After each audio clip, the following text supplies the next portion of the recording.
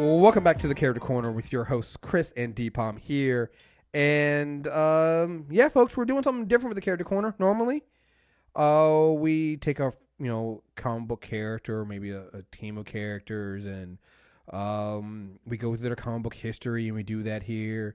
In 2018, I want to start doing something different. I know I definitely want to start focus on some creators and kind of covering some of their stuff that they covered and did. Like, I actually think our Batman episode we did last year, we could have done last week. We could have done like the entire episode just on Bill Finger, right? And at some point, we might have to go back and just do that and talk about this man, his life, and what he's doing. You could do either a watch along or a review of the Batman and Bill documentary. Yeah, something like that. So, like, I have some different ideas or things like that we want to do going forward. But I also wanted to take some time. Sorry. You said what now? Docu-Drunks crossover. Yeah. I don't know if they'll be as hyped up as we would be for some of this. But like, yeah, so we wanted to do, this year is going to be the 10-year anniversary of the MCU, the Marvel Cinematic Universe. And I really thought that, because I think a lot of people have asked us, if to kind of go through like the status of the MCU and things like that and what's going on with it and how we got here. And we kind of done a little before in some of our Marvel character rights podcasts we've done. I think we've done 2 of them. But I think it's different to kind of sit down and really spend the time to focus on what Marvel Studios created with the Marvel Cinematic Universe. What all the films are involved in it, what kind of give a brief overview of them, the different phases, the 3 different phases, who's involved, how we got to this point, and just kind of break that down, because I think that when you look back at it, and I've seen some of these articles about it, like, oh yeah, of course it was going to happen. It was just they've done, it's been 10 years, and you think about all the stuff that Marvel hasn't done. It was like, it's taking them 10 years to get a Black Panther movie, and I'm like, you guys don't understand how incredible that is. Like, 10 years in the film industry is not a long time. Like, that is you are still newbies. And to put this into perspective, it's been 18 films in 10 years. By the time Infinity War comes out, should be actually no, I'm sorry. It'll be 19 films by the time Infinity War comes out. And at this point, I would say right now I've seen the number at 14.8 billion. It's over 15, and by the time Infinity War comes out, it'll be $16 billion. This makes it the highest grossing film franchise of all time. And I don't think it's close. In 10 years. Like, this is going to be something that 20 years from now, people are going to go back and study what Marvel Studios did. Because it is abnormal, and you're seeing this in terms of other studios trying to copy it. And here's the thing. Like, to be fair, Marvel Studios has been around for longer than 10 years. I'm talking about when they just started producing and making their own films. That's only been 10 years. So prior to that, they were basically co-producing or co-branding with New Line, with the 7-year deal with Fox, with Sony to promote their other properties. But as a standalone, we make movies studio, 10 years what we're talking. Yeah. Started as Marvel Films. I think it was between, what were the years on that? Let me see. The years were, it was 3 years. It was Marvel Films at first, from 1993 to 1996. They became Marvel Studios in 1996, and this is when they started licensing out their films and produced by other studios. So we got Blade. Blade was the first one under that. I believe that was with New Line, wasn't it? Was Blade with New Line? Blade with New Line, yeah. And then they did the X-Men deal. They had Daredevil, Elektra, Fantastic Four, and Spider-Man, Namor. And I remember we brought this up during our last time, Prime. He had Universal Studios. I completely always forget that they got Prime. I don't know why I forget that, but like, yeah. And that's how it went. Like, I mean, to go back even further, I mean, up to this point, around this time, Marvel itself as a company was struggling. Mm-hmm. When was the bankruptcy? Was the bankruptcy 1996? 98. 98? Yeah. Yeah. They're facing bankruptcy. And they went into selling and licensing their films as basically a way to save Marvel.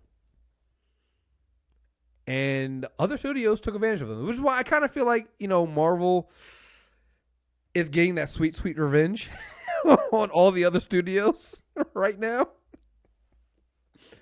Because they got taken advantage of. I was wrong. You're right. It was 96. I apologize. It was 96. Yeah. And people say, "Oh no, that was restructuring bankruptcy." No. They laid off a third of their company. Yeah. It was the idea that Marvel wouldn't exist. There were talks existed about DC buying Marvel. I remember this. Yep.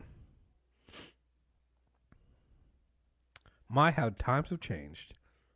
And it went wrong, and it went so wrong so fast. Yeah. Because things they tried out of that didn't work.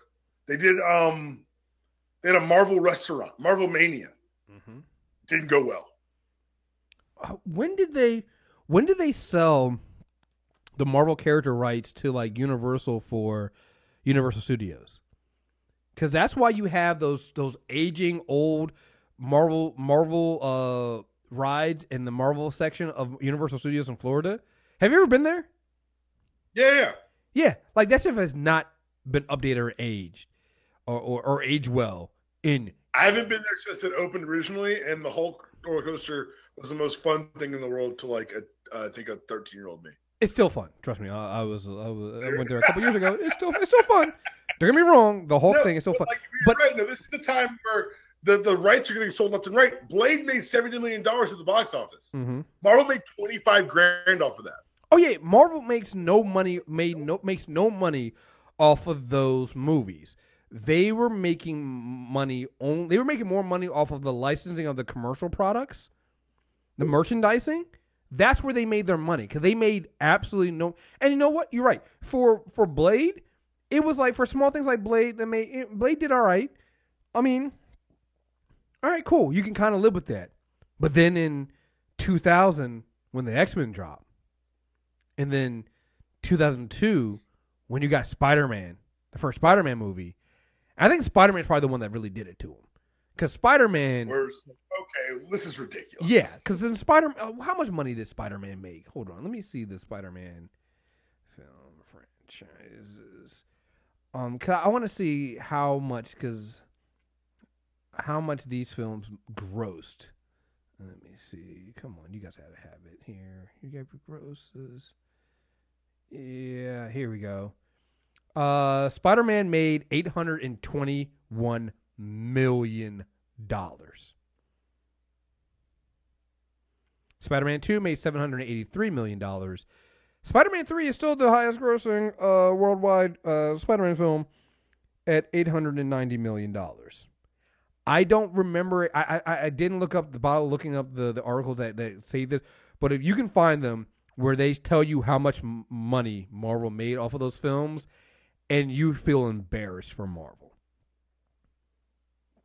Yeah, that's what it did it for them, because it's like you're not making any money off of these films. You're seeing everybody else profit off of, and you're sitting there going, you have a studio, you have Marvel Studios, you have Marvel Films, later on Marvel Studios, you have this there, and you're literally going, everybody's making money off of this shit but us. Because here's the thing, even with X-Men, X-Men didn't really hit them that much either, because X-Men they made, again, not too bad, because the budget was only $75 million. They made just under $300 million. So you're like, oh, okay, I can live with that maybe. But then when you get a film franchise in the Spider-Man that comes out 2 years later that almost makes $1 billion. That redefines superhero movies. And you're going, and this is also why Marvel's been able to produce those films. That's why you have the Marvel name in front of them. I know we'll get into Kevin Feige later, but he was one of the assistant producers on the X-Men franchise. He studied under he was an assistant to Donner. Was Laura or Lauren Donner? I can't remember her name. This is Laura Donner. Laura Donner. I think. Donner. Yeah. Yeah, Lauren Donner. Lauren Schuler Donner. He assistant to her. He was associate producer on the first X-Men films. You know, at this time, Ari Arid was also working. I can't remember where his position was in Marvel Studios, but he was part of Marvel Studios. So, like, Marvel Studios did have a hand in these films, but they were still the properties and the distribution belonged to those other studios. They belonged to Sony. Well, at they that belonged point, to. At that point, it was still Marvel Films. No, because Marvel Films ended at 96. Marvel Studios launched officially in 05 behind the Merrill Lynch deal. I think that they were there before. They just Okay. weren't. Yeah, no, they were. They were there before. They just weren't. They weren't producing their own films. The Merrill Lynch deal was to allow them to produce their own films, because that's what they happened. It's like they were like, "Fuck! Why is everybody making these own films? We have a studio, but their studio is not, not doing any. They're not actually producing this film. So technically, Blade, I believe, is Blade was the first film that was licensed, produced under Marvel Studios, but not distributed by them. They didn't get money off of it. The money went to New Line. Same thing with X-Men and things like that. That's why you had Kevin Feige involved in X-Men and stuff like that, but they didn't have the creative say in it that the main studios did. So they were there, but I think the Marvel Studios that we think of today is the one that came, like you said, 2005 with the Merrill Lynch deal, where they were like, "Fuck this shit." Everybody's Well, it wasn't even that. It was crazy because there's a talent agent named David Maisel who's actually thanked in the title card of Age of Ultron. And in 03, he went to Marvel and said, "Hey, since your best assets why give away your best assets when you can make money off of them?"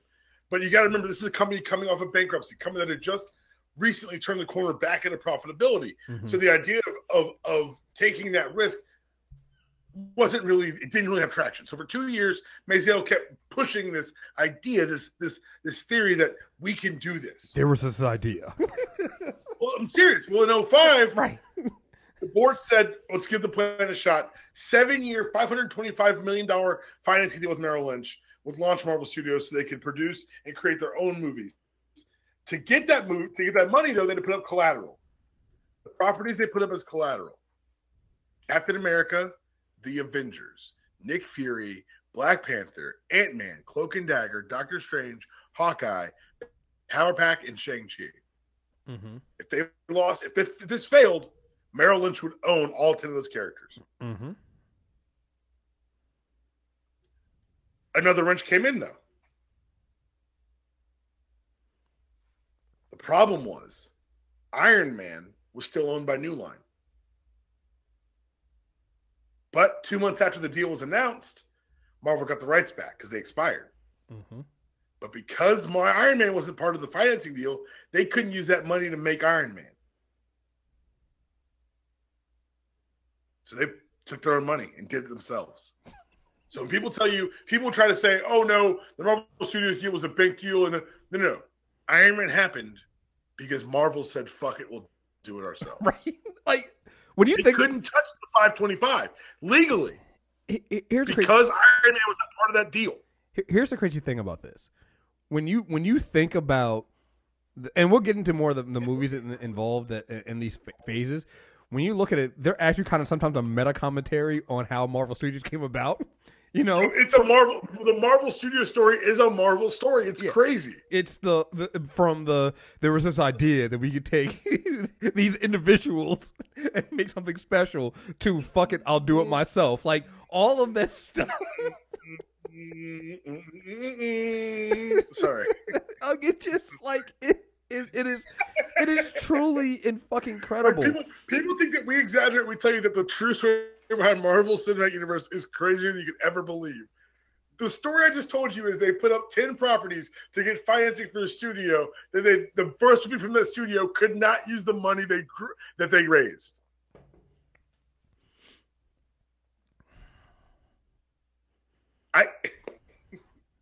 Bravo. It is the luckiest, and that's the thing that people don't get. People say, "Why can't DC do this? Why can't the Universal Monsters do this?" Why can't Pacific Rim, hopefully, dear God, do this with Godzilla? Oh my God, let me see Jaeger punch Godzilla in the face, please. You have to understand the corner Marvel was in. They were watching their IP make other people millions of dollars. Yo, they were scrawny ass Steve Rogers when he was getting beat up in that corner. Like bully. They were getting beat up by a bully going, I can do this all day. Like that is what Marvel Studios was. But to be serious, you're absolutely right.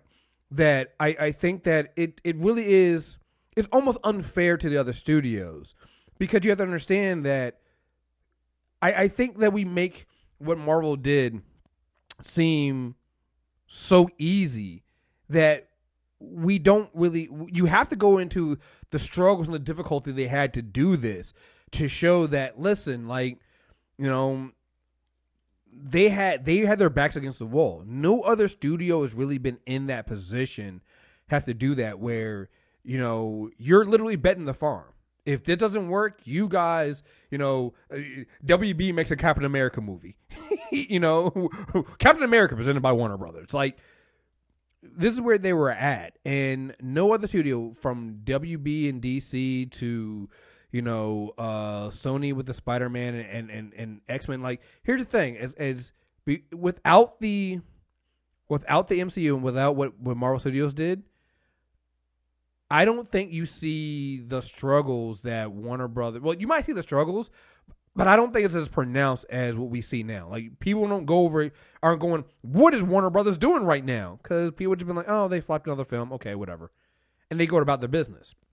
Nope. Now you see the success and everybody goes, well, why didn't you just do that? And it's like, well, you kind of need to go through bankruptcy. You need to put up all your characters for collateral. And then literally, you have to get a group of individuals that you bring them together. It's literally the Avengers story. You bring them together and they just work. From Mazel coming out with the idea first to Kevin promoting Kevin Feige up from where he came from. Because I think the biggest thing that people forget about Kevin Feige is a movie guy. He is a nerd. He is a complete fucking nerd. But this is a guy who went to, I can't remember what school. It was like California School of Cinematic School or something like that. He had applied for that school for 5 fucking times and got rejected 5 times. Got in on the 6th try. Like, this is a man who wanted to do this, but he is a film guy. He studied under Donner. You know, this is a man who's been involved in the film industry and knows how this works. Just so happens that he also is a huge fucking Marvel nerd. The chances of finding a person like that is hard, man. That has the skill to understand what they're doing as a producer and came up with, like I said, the school he went to was a school that I think that had George Lucas and other people went to for the school. So it's like he went to a great school. Then he's an assistant under Donner, who then puts him on to X-Men. And he's the reason why you find out that why did Wolverine look like Wolverine in that first X-Men movie? Feige. You know?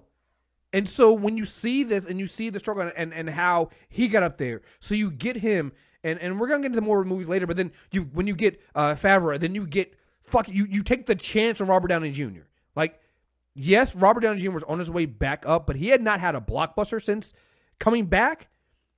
I mean, to the point of, I think in 2000, it was around the time, it was a little bit before he got cast. You know, he had to get somebody else to pay his insurance. I think it was Mel Gibson paid his insurance for him, right? Because he was an uninsurable actor. And this is the guy you went after to lead your franchise. This is the guy like, everything fell into place here. And at any moment, if they had gotten the wrong person in there, I mean, even to the point of, and we talk shit about Ike Perlmutter all the time. Ike is the one that backed Mazel's plan and also supported Kevin Feige getting that, because Eric left. He wasn't sure about it. He left, because Ike didn't back him on this one. So as much as we give shit for, you know, Ike Perlmutter, and I understand that why we give him shit. He earned it. He definitely has earned it.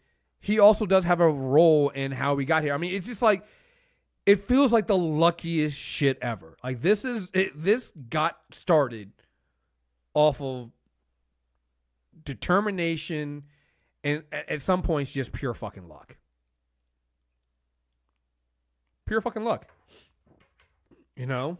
And I think that those circumstances are hard for any studio to back up. I think it's hard. So, right. Yeah. So, yeah, I just, man, it's a lot. It's definitely a fucking lot. Let's see. So we talked about the 10 films in 2005 when they decided to produce their own. They also got Black Widow back because Black Widow was over at Lionsgate. Yep. And Lionsgate Entertainment dropped, didn't go to production, so the rights for that dropped in there.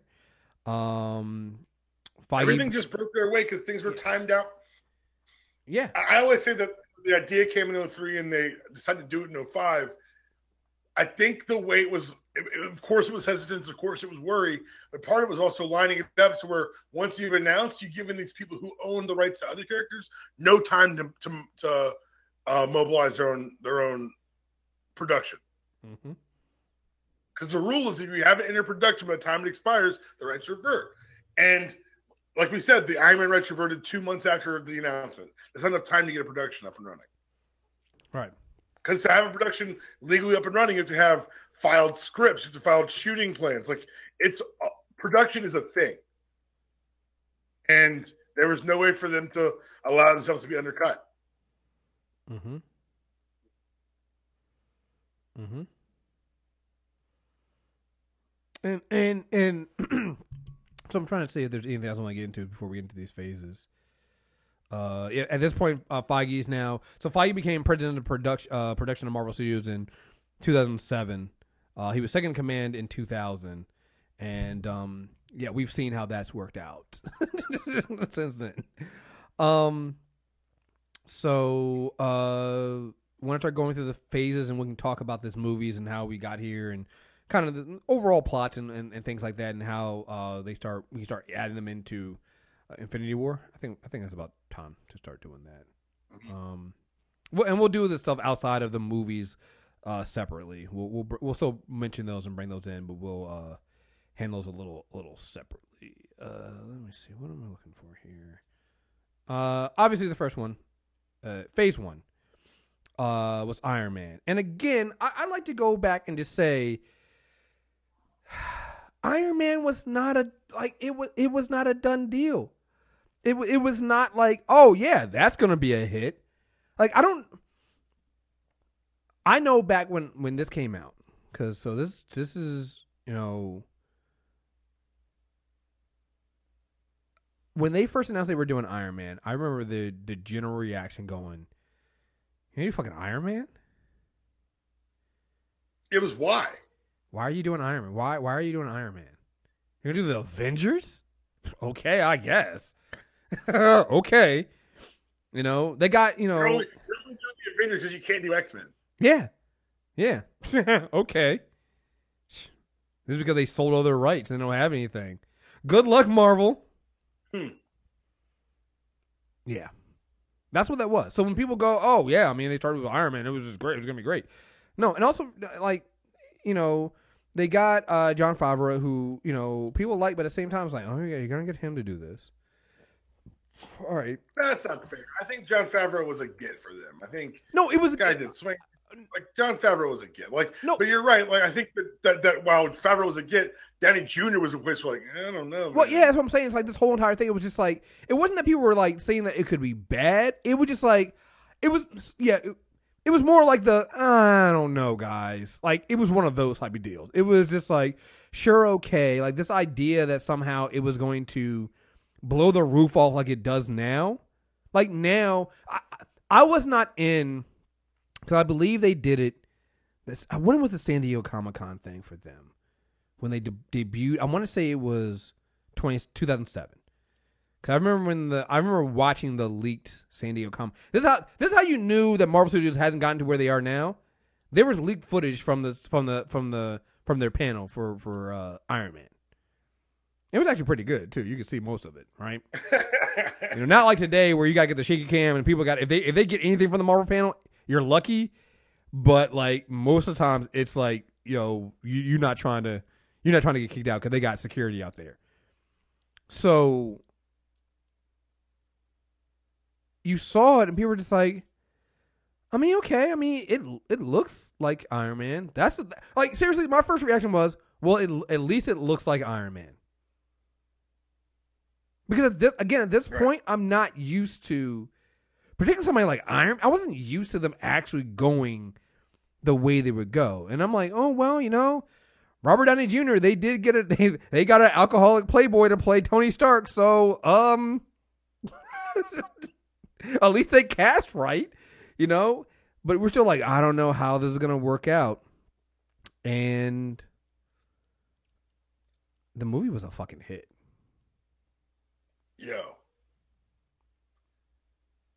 It was something that I don't think we thought was really possible, because one, yes, Downey Jr. and Favreau were able to encapsulate what Tony Stark is, who Tony Stark is, and kind of bring his world to the big screen. But they also, in a way, redefined the character.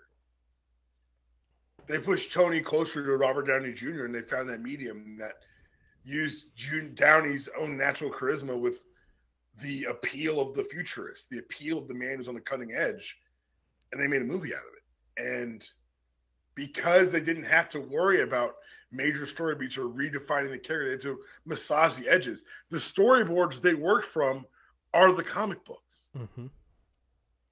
And that's what they did. They said, let's just take what Stan and Jack did and put it on the big screen and see what people react to it. It's amazing that nobody before them thought this, right? It's like, well, we have the story already. It's crazy. The story's only stood the test of time, been retold and resold millions of times across the world. Why would we think it would translate to a larger stage? I don't know. Because we're idiots. So honestly, here's the thing.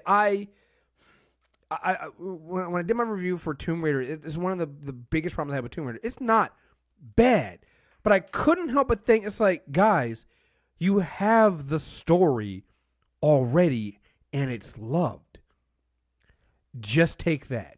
Yes, you got to make some changes here and there. And I always hear people say, well, the MCU makes changes and Marvel makes changes. Like, yeah, but not as many as you think. And even the quote unquote big ones are either done because of, and we'll get to this later on, something's a little racist, or they fit more into the story they're telling in the MCU, but they still keep the core and the themes of that story. So the core is there. Like, that's what you have to do. And it's like, they just didn't get it. Like, I remember when I saw the first like full trailer, because I saw the leaked trailer for Iron Man, from San Diego Comic-Con. You could barely see anything. But then I remember, I think it was like September, October, they released the first actual trailer for Iron Man. And I brought this up when I was talking about the Venom trailer and how bad the Venom trailer is. I was like, in the full actual release video trailer for Iron Man, the first one, you see all three Mark suits. You see the Mark 1, Mark 2, and Mark 3. You see him flying in the suit. Because they basically telling you, it's like, hey guys, we're actually doing this. So when you get that scene of him flying with two F-22s on the side of him, you're like, wait a minute. That's Iron Man. And that's when you kind of sit up in your seat going, hey, what's the studio again? What, Marvel's doing this? Because that looks like Iron Man. Like, they actually, like, first it was the Mark 1 suit. You're like, wait a minute. They actually got the Mark 1 suit. Hold up. Who are these people? What are they doing? That's the arc. Like, this is kind of weird. And I'll say this, like, to me, Phase 1 felt like, and as we get into more of the movies, Phase 1 felt like introducing us to all these characters. That's what it was, right? Introducing us to all these characters and setting us up for, the Avengers and getting to this point. But they also still followed some story beats, because up until, for the first two films, Iron Man and the Incredible Hulk, Eric still had producer credits on them. And I used to see some story beats that kind of reminded me of some of the things that plagued early superhero films, which I can honestly say across the board, from whether I like the films or not, from DC or Sony or not, and even Fox, they don't do this anymore. And Iron Man did it. It's the one thing I always hate, where they have the depower the hero. Mm-hmm. And so they did it in this film too, where they had the because Iron Man's in here, and he has to end up he gets Stain, and it kind of takes his old arc reactor, and so he has to use the one he got from the Mark I, so it's not power, so he's not at full power when he fights the villain. This is a trope that happens in just about every fucking like comic movie before this time. It still felt like, I can't believe they did it. And when you think about the limited stuff they were working with, like they had to finance this film on their own. What was the budget on Iron Man? The budget on Iron Man was $140 million. They were still putting some money behind this. They had to finance this film all by themselves. Like, you can understand why they had to kind of do some things in the story to do this, but it still felt different. So while I still had those story beats from things before, it felt different. Because I remember the first time I saw the X-Men film from 2000. And I, like, again, it was the X-Men on screen. I was happy. But at the same time, I was like, man, they barely use their powers. Like, I don't know, man. It's just, they gave them black leather costumes. Like, it's the X-Men, yeah, but I mean, it's better than what we got before. You know, it was kind of like how I felt with Tomb Raider, where it's like, well, I mean, it's better than what we could have expected. We could have gotten that Gen X, Generation Next, whatever the fuck that fucking TV movie was. That was fucking god awful. You know, it could have been that. So, but Iron Man, like, they did it. They made Iron Man. And you're watching the film, you're excited, but then you hear them say, well, you got to see after the credits. Where I got to see after the credit? To stay after the credits, after credit scene, you got to see the after credit scene. All right, cool, whatever this. And that's when you see Sam Jackson and Nick Fury wanting to talk to Tony Stark about the Avengers Initiative. And you lose your fucking mind. Because you're, wait a minute, you had known before. You get dropped all throughout. Like, you get Phil Coulson. Right. You get Phil Coulson dropping S.H.I.E.L.D. references the whole time. There's the hints that felt like that they were the winks and the nods to us. Like Wolverine and Canadian. Like, it felt like those were nerd winks. Like, yeah, there could be a larger world, but, hey, this is for you guys. Mm-hmm. But to have Sam Jackson appear, to bring Sam Jackson for a stinger, and to have him say the words Avengers Initiative, mm-hmm. It was more than a wink and a nod to the fans. It was there's a fucking plan here. And if this movie had bombed, it would have just been great fodder for what ifs for the rest of our lives. Mm-hmm. But it didn't bomb. It made $500 million. And it's not fodder for what ifs. Yeah. It's 10 years later. Yeah. Also, people forget, that year, a month later, came The Incredible Hulk. Now, I think this is a film that gets... How do you feel about The Incredible Hulk? The Norton one? Yeah. You said what? Yeah. Yeah, I love it. It's good. Yeah, I think this film got judged because people... So Marvel did a weird thing with The Incredible Hulk. They kind of did a soft reboot because you got to remember, the Ang Lee Hulk film, Babyface Hulk, as I like to call it, the Babyface Hulk film came out in 2003, I believe. So they got and the Hulk rights are still very weird. Marvel can use the Hulk, but Universal retains the right of first refusal to distribute, which is why you won't anytime soon see a Hulk film, because at this point, why would any studio refuse to distribute a Marvel Studios? Also, I think the Norton Hulk film kind of pointed out to me the problems of doing the Hulk. Yeah. You've got the guy running from the thing we want to see the entire time. Right. So it's just not entertaining to watch someone fight the titular character internally. So I think that the niche they found with the Hulk, where he plays this very adaptable, growing, because we watch the Hulk, the character evolve, mm-hmm. to being able to speak, to be able to he's becoming more of a person. And I think that's been good for us as the audience and for the development of the Hulk, that he's been able to have a through line through these movies that you can easily trace without having to say, here's Hulk 2 and all the pressure that comes with that. Right.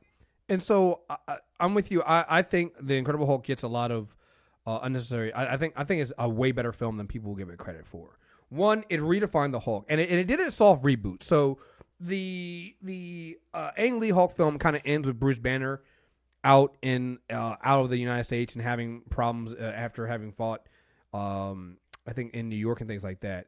The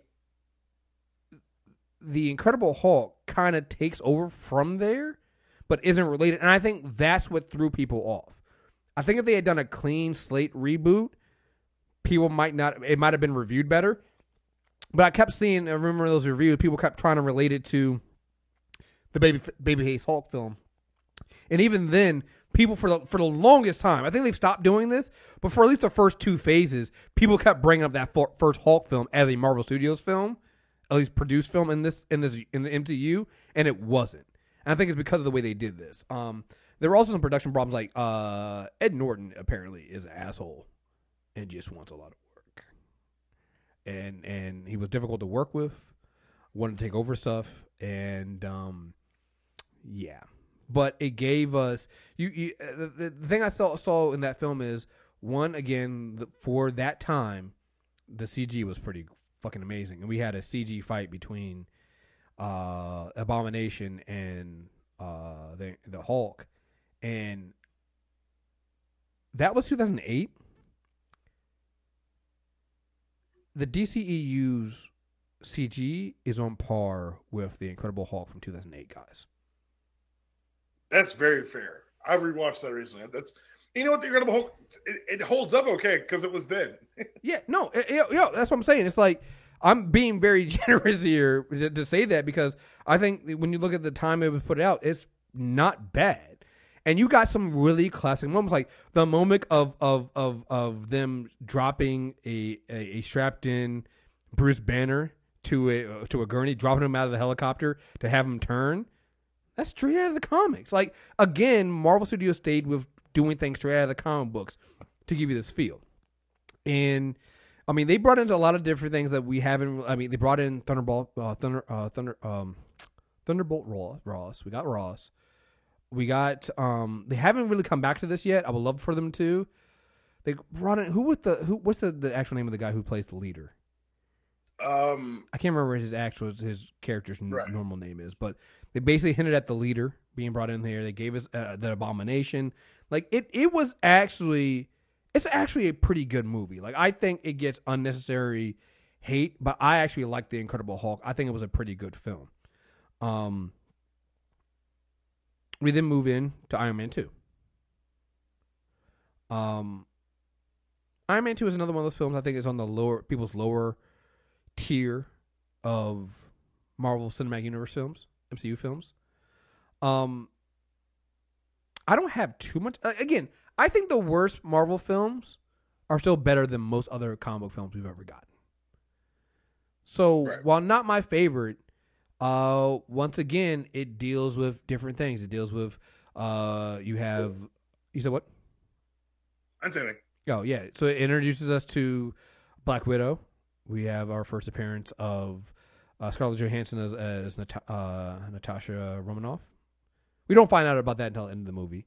We get, we also had a change in Rhodey because Terrence Howard played him. And I did not know this when I was doing the research.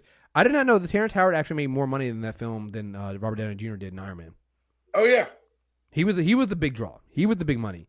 And apparently he was difficult to work with too. And Jon Favreau didn't like working with him and was like, yeah, we don't need to pay him more than we paying Robert Downey Jr., so pay him less. And there were problems with the pay. So they replaced him. They replaced him with Don Cheadle. And yeah, so we got Don Cheadle and he actually put on the suit this movie as War Machine. You know, and like I said, we had Whiplash. Again, I get why people didn't like this film. I liked it for just I think the film was just it was a weird script. I think that they didn't use Rourke as much as they could have or should have. Right. I think it was kind of sequelitis. Like we've seen that problem in the past with superhero movies in general, Oh, where absolutely. the sequel stumbles because they're trying to recreate the thing that got them there, but at the same time differentiate it. So this one, you had another armored villain, and you kind of went that route. And I think audiences were happy with it, but we didn't know that more was possible. So I think hindsight's been very cruel to Iron Man 2. But at the time, it was fine. It wasn't like no one walked out being like, well, Marvel's fucking done. Mm-hmm. Oh, absolutely.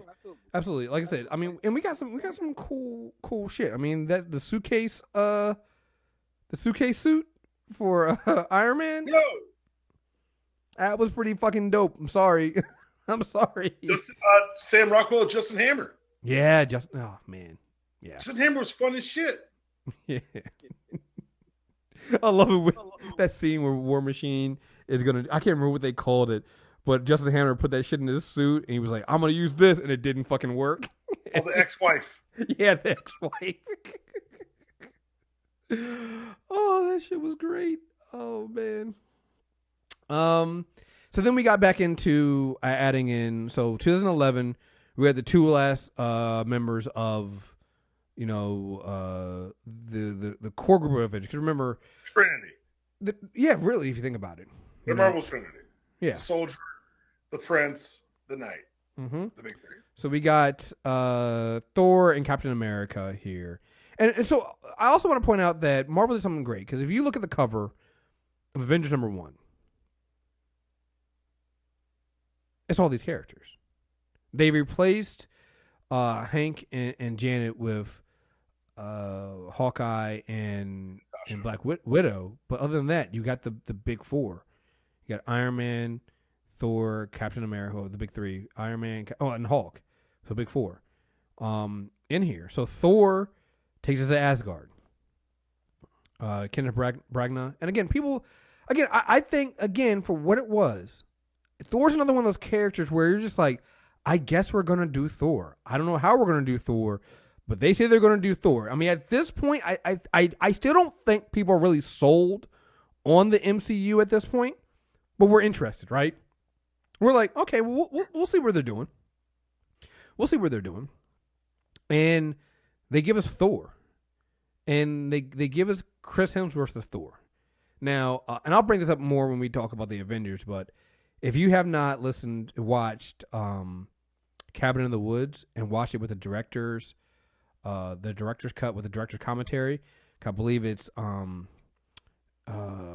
what's the guy's name who Drew Goddard. Drew Goddard and is Joss Whedon talking about this, but Chris Hemsworth is in that film, and I don't know when they recorded So I think they recorded it after he'd been cast for Thor.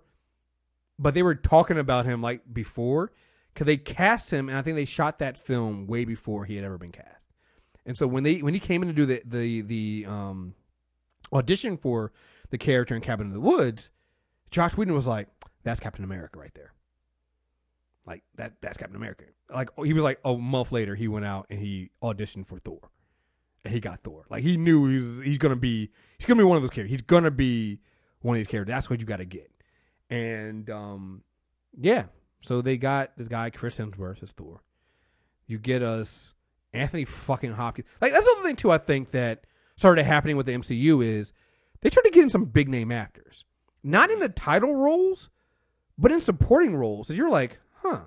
You got Anthony fucking Sir Anthony Hopkins. It's fucking Odin. And you're like, fuck, he looks like Odin, though. You give him one Cap's boss in Captain America was Tommy Lee Jones. Mm-hmm. But yeah, I think Thor was, people again malign the Thor films, particularly. Well, not so much Thor 1 and Thor 2, but Thor 1 for me, it was a Thor movie you had to have. You have to tell the origin, and you have to tell about the needing to be humbled by coming to Earth. That's the Thor story, kind of the requisite Thor story. That's the thing about all three of the ones of Phase 1. They felt like the movie that you have to tell the rest. They're all, other than the Incredible Hulk, they're all the origin stories of the characters, and they follow them pretty fucking well. And not even origin stories for the characters, the origin stories for the universe. Yeah. Because Tony's dad ties into Cap, and Cap's Tesseract ties into Thor. And so they all kind of feed each other. And then Thor has him trying to steal back his hammer and getting put down by Hawkeye. Mm-hmm. Like, they make all these pieces matter. And they all.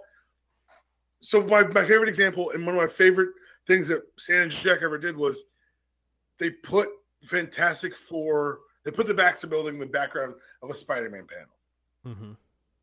And that's what this all felt like. It felt like, oh shit, this isn't actually a call to Thor, but that Tesseract had an Odin in the flashback. Mm-hmm. Oh shit, Captain America's dad, the guy working for Captain America, his last name is Stark. He's got to be Tony's dad. Mm-hmm. And they were doing the same thing with the after credit scene. So I believe the after credit scene of the Incredible Hulk had Tony showing up talking to Ross. Mm-hmm. Iron Man 2. What did Iron Man 2 after credit scene was? That was I can't remember what that one was. I think that was him saying that it was when he talks about all the hot spots around the globe. Yes. And he says, about this team, says you're not fit for the team. We want you to consult. Right, because then they did the consultant for Thor had the after credit scene with Selvig, Nick Fury showing Selvig the Tesseract. So then we get the Tesseract for the first time was in Thor in the after credit scene there. No. I thought it was. Was Thor for Captain America? Yeah, Thor was before Captain America. Okay, all right. Yeah, so we got that, and then what happened? Then we get the Tesseract actually being a part of Captain America, where again in unconventional casting, they cast Chris Evans. Well, and also they subtitled it the First Avenger. The First Avenger, yes. So again, everybody was waiting to see who they're going to cast for Captain America. Who's going to be Cap? Because you need to have Cap to do Avengers. So who's going to be Cap? And they went and got a guy who was best known for being Johnny Storm in the failed Fantastic Four films. But here's the thing. He was good in those films. No, he was good in The Losers. He was good. He was good in everything. I can't remember when. I'm trying to see now when he did that film. When did he do Scott? When did Scott Pilgrim come out? Ooh. Because he was good in Scott Pilgrim, and I was watching. I was like, "Fuck!" I think Scott Pilgrim came out. I know what Scott Pilgrim came out the year before. So Scott Pilgrim came out the year before, and he's in Scott Pilgrim. And I'm like, I don't know, guys. I think Chris Evans can actually act. I think he can actually do this. He might be able to pull it off. Wait, now I'm Lucas Lee. Yep, you're right. Yeah. I gotta watch Scott Pilgrim again. That's a great movie. That's a fucking great. Because you know what? You know who else is in it? Brandon Roth. Oh, Brandon Roth. Yeah. Basically playing Superman. Yeah, vegan Superman.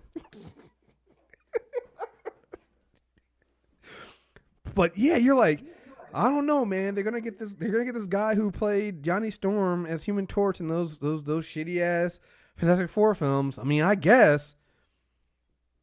And they did it. But then they also did some other things too. Like they did the one thing where they started playing. They started innovating technology, right? Started doing things like, well, actually, I think we're getting ahead of ourselves because there is one thing that happened. I think definitely helped here. When did Disney buy Marvel? I do believe. Let me make sure. I don't want to lie to you. Disney purchasing Marvel was. Huh. Because I want to say it was in phase 1. I want to say it was 2008. Yeah, I think so too. So, Disney had bought Marvel. So once again, you're getting Marvel money behind some things. Oh, no, it was 2010, excuse me. 2010. But they did this thing where they basically shrunk down Chris Evans' body and had his head. So he had this large ass head on the small ass body, but it didn't look too weird, right? And you have him as skinny Steve Rogers, and it's a scene that I feel like they've used in almost every film with him doing I can do this all day. They did it in Civil War, and even a little bit you kind of feel he wants to say it, but he's kind of a little focused too much when he's trying to go up against Thanos right now.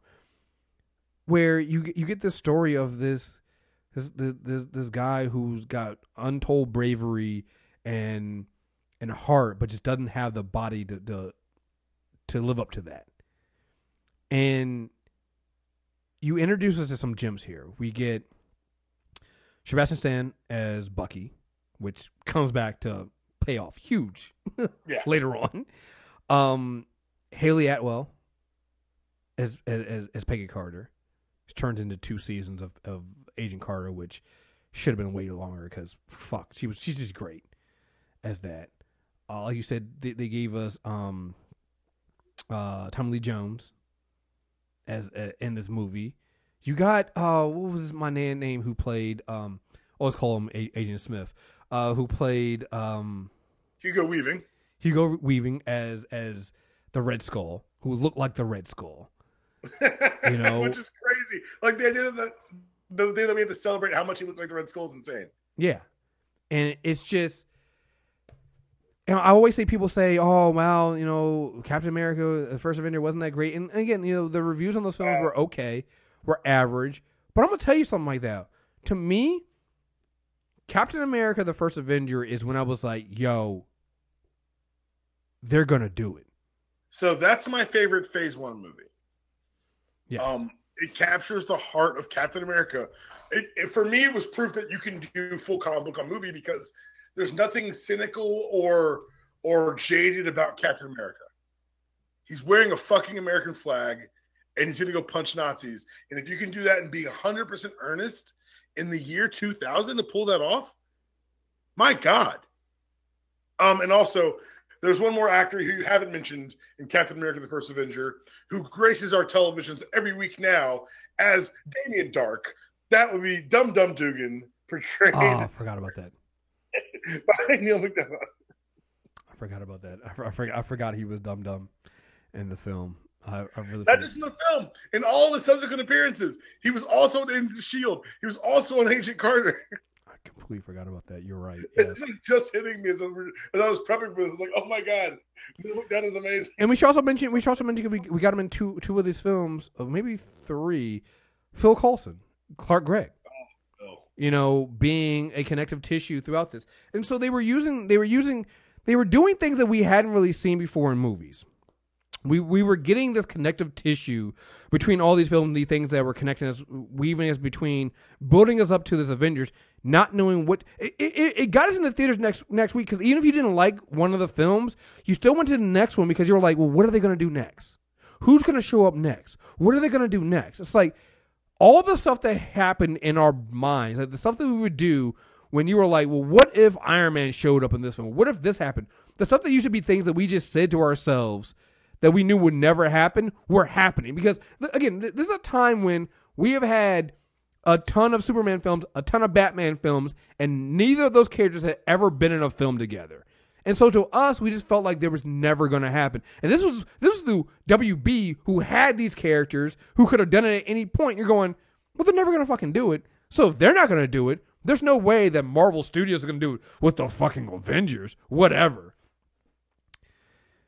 And then you get the end. And then the thing that really makes me like especially with Captain America, the First Avenger, they ended it the way you had to end it. You're like, so are they going to end this film? They're starting it in the past and during World War II. Are they going to end it with him crashing into the ice and being frozen? They're not going to do that shit. Oh, fuck, they did that shit. Oh, fuck, they did that.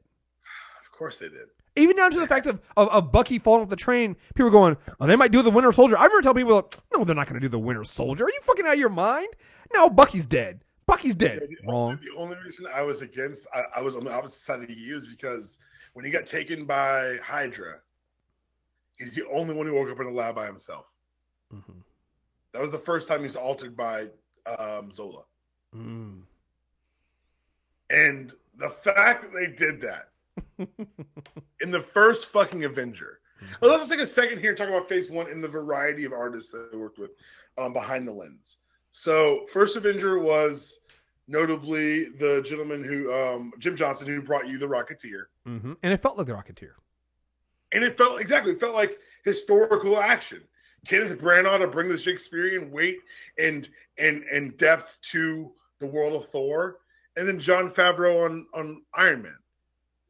who's going to bring that kind of sleekness, that kind of flash you have to bring to Tony Stark. Mm-hmm. They found auteurs that worked with what they were going to do, who were able to take what the vision that Marvel already had and enhance it with their talents. Oh, and also 2 names that we don't mention enough: Christopher Marcus and Stephen McFeely. These are 2 of the writers that they first were writing on Captain America: The First Avenger. You see them again in Thor: The Dark World, The Winter Soldier, Civil War. I think they also wrote. They're writing Infinity War here. They work really, really well with the Russo brothers. Like, I remember when I did an interview with the Russo brothers for Civil War, he was talking about working with them, and he was like, he loves working with them. Like, here's the thing: when it was also around this time, and was it around this time, or was it? I think it was around the next phase. So you're getting this talk about Marvel not working well with creators and things like that, and it wasn't true. It was if you fit their plan, they'll work well with you. You know, that's what that is. So, yeah. So yeah, they got directors that fit the feel, and so the after credit scene of Captain America: The First Avenger. It's honestly, like, I know we're going to talk about more of these movies, and it probably doesn't hold a distinction anymore. But when I talk about my favorite Marvel movies, First Avenger is always in the conversation. Mm-hmm. And people say, "Oh, corny as shit." That's fine. Guess what? Captain America, it's fucking corny. It's a corny concept. Well, they went back. They went back to the World War II stuff, and so that has to be corny. They covered its origin, which is, I'm sorry, like, to me, I'm not gonna fault a property for taking the feel of what their origins are, and the fact that they didn't run from their origins is why we got to where we are with the MCU, the Marvel Studios. They did not run from the and here's the thing, I think Feige's come out and said, it's like, listen, because I used to think this too. Feige was like, no, it's wrong. He's like, and I think this is how they got to go. He was like, listen, if Thor and Captain America: First Avenger failed, we were still going forward. And that's another one of the mentalities I think that Marvel Studios has that no other studio has. We've seen it with all of them, Fox, Sony, and Warner Brothers. When they come across some adversity or something happens, they immediately want to run and change from their fucking plan. They don't stick to their guns. They see a shiny object over here. Oh, R-rated film made over here. So now Fox is going to do all these R-rated films over here now. Oh, X3 fucking failed. So now we're going to reboot, or not really reboot, or maybe we are going to reboot, or is it a reboot, or maybe it's a sequel with First Class. They don't really know because they want to play the fence. Sony, which made money off of Amazing Spider-Man 2, completely shuts down and completely went to shit because they were overspending on the film, production wise, marketing and production wise, that somehow $760 million wasn't fucking enough for them, so they completely shit the bed over the entire universe they were going to create. And then we see what happens with WB and DC. Nobody fucking knows what's going on there.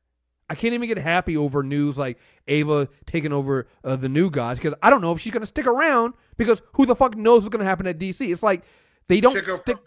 Right, they don't stick to their fucking guns. Meanwhile, Marvel's stuck to their guns. There's only one film, the ones they've announced, that hasn't been on the schedule. That's Inhumans, and we know what happened with that. Outside of that, every other film they've announced, everything they stuck to the schedule. Even down to the point when they add in Spider-Man later on down the line, they just took all their films, moved them down one date. It was that. It's a well-oiled machine that you do not see anywhere else. More importantly, it's a machine with a very clear purpose. Translate that, pointing at the 4-color, to that, pointing to the big screen. Mm-hmm. That's what this machine does. We take the best of that, we make it fit to that. And there's no, oh, I want to tell a different. Cool, man. Get out of here. What? You got to go. Right. But I've got my own. It's cool. I want you to bring your flair to it, but that is the plan. But I want to do something. Then you have to leave, Edgar. Also, starting at Iron Man 2, Kevin Feige, producer on all these films. Head honcho in charge. Because by the time Iron Man 2 comes around, so Iron Man drops, I imagine they'd already started pre-pro on Hulk, but probably deep production on Hulk, which wasn't fully Marvel Studios anyway. Mm-hmm. So it's time Iron Man 2 drops and he's a producer. They know it's viable, and they say, hey, those ideas you had, throw those out. They're too small. Think bigger now. And here we are. So then Avengers comes. Oh, nigga, look. Oh! So first of all, going back to Captain America First Avenger, the after credit scene of First Avenger where Steve Rogers wakes up in the present day and Nick Fury's there, and I will never forget sitting in the theater when they kick off basically the mini teaser trailer for the Avengers, and it starts with Cap hitting the bag, and then Nick Fury basically telling him, "I'm trying to get you trying to save the world," and it kind of goes to the thing, and you get that first scene of Cap, Iron Man, and Thor sitting at the table together after Nick Fury says, "Gentlemen," and that's when you knew it was like, they're fucking doing it. They're fucking doing it, guys. They're gonna fucking do it. They made this film. I remember when Joss Whedon got announced. This is, again, Joss Whedon, I mean, look, we talk about Joss Whedon all the time, and I know his name is, not the name you want to talk about in recent memory. But before all that, this is the guy who did Buffy. This is the guy who did Dollhouse. This is a guy who was known. He was known for having his films, his movies, his TV shows canceled by Fox. Firefly. He was known to be a genre creator. Right. This is a man who not a wrote box office draw. No, this is a man who wrote one of the best X-Men series, Astonishing X-Men. All right, but people were like, "Oh, I don't know about Joss Whedon as the director and writer. I don't know about this, guys." I remember the first screen test out of it had people saying, "Well, and not like screeners, like people like us, but like for execs, like they weren't sure if it was cinematic enough." And then the movie drops, and literally nothing was the same again. Like, nothing was really the same after Iron Man. We just didn't know. But when Marvel's The Avengers dropped, though, it became the first film to ever cross $1 billion. The receipts. Say it one more time, please. The first superhero film to cross $1 billion. The receipts that weekend, like we talk about what we saw the receipts for, we've gotten there with Black Panther again, but it made over $200 million this opening weekend. It was disgusting. And at that point, like this is around the same this is the same year that Warner Brothers dropped The Dark Knight. So I believe The Dark Knight also crossed $1 billion as well later on. But immediately every other studio got shook. Because again, the Marvel Cinematic Universe was a risk.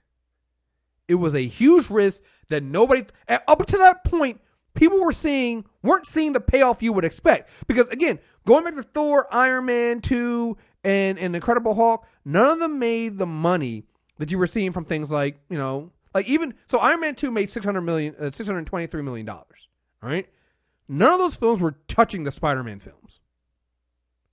They were doing better than the X-Men films, yeah. But nobody was touching Spider-Man money. Then the Avengers came out.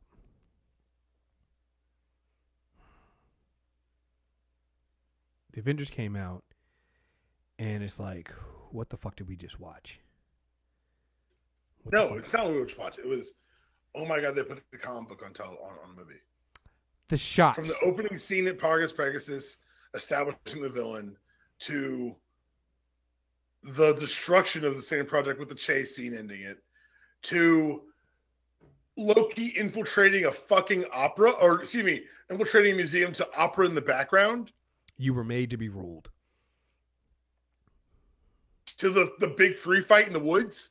Dude. Thor, Iron Man, and Captain America fought in the first hour of that movie. Fuck you if you don't like Avengers. Dude, it was amazing how it showed up. Like, Thor shows up, takes Loki, knocks Iron Man back, jumps up and leaves, and Iron Man's like, fuck this. Who the fuck is that? And I'll never forget, Steve's like, yo, we need a plan. I have a plan.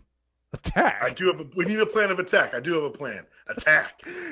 And then Natasha going like, "Hey, you might want to set this one out." And then Cap jumping out of the fucking air. Like, it's just like, this is a fucking film. Like, you're watching this shit going, I can't believe this shit is happening. You know, I can't believe this shit is happening. And I'm sorry, $1.5 billion fucking dollars. Every other studio was shook. How the fuck did Marvel fucking Studios come out of nowhere? Again, their last film didn't make that. What did First Avengers make?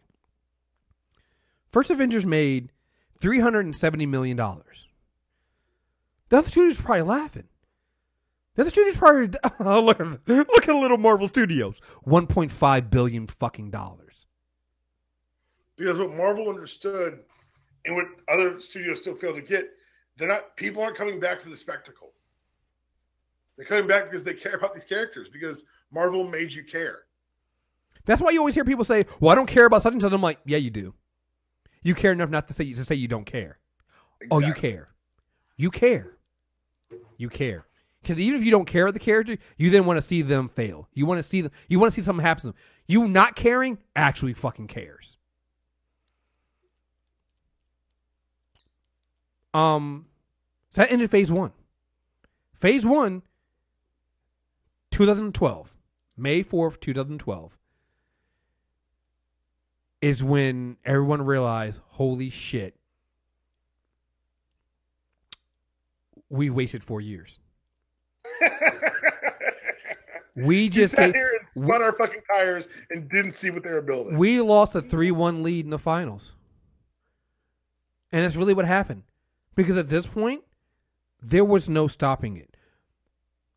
Look, I like Iron Man 3. I do. I enjoy Iron Man 3.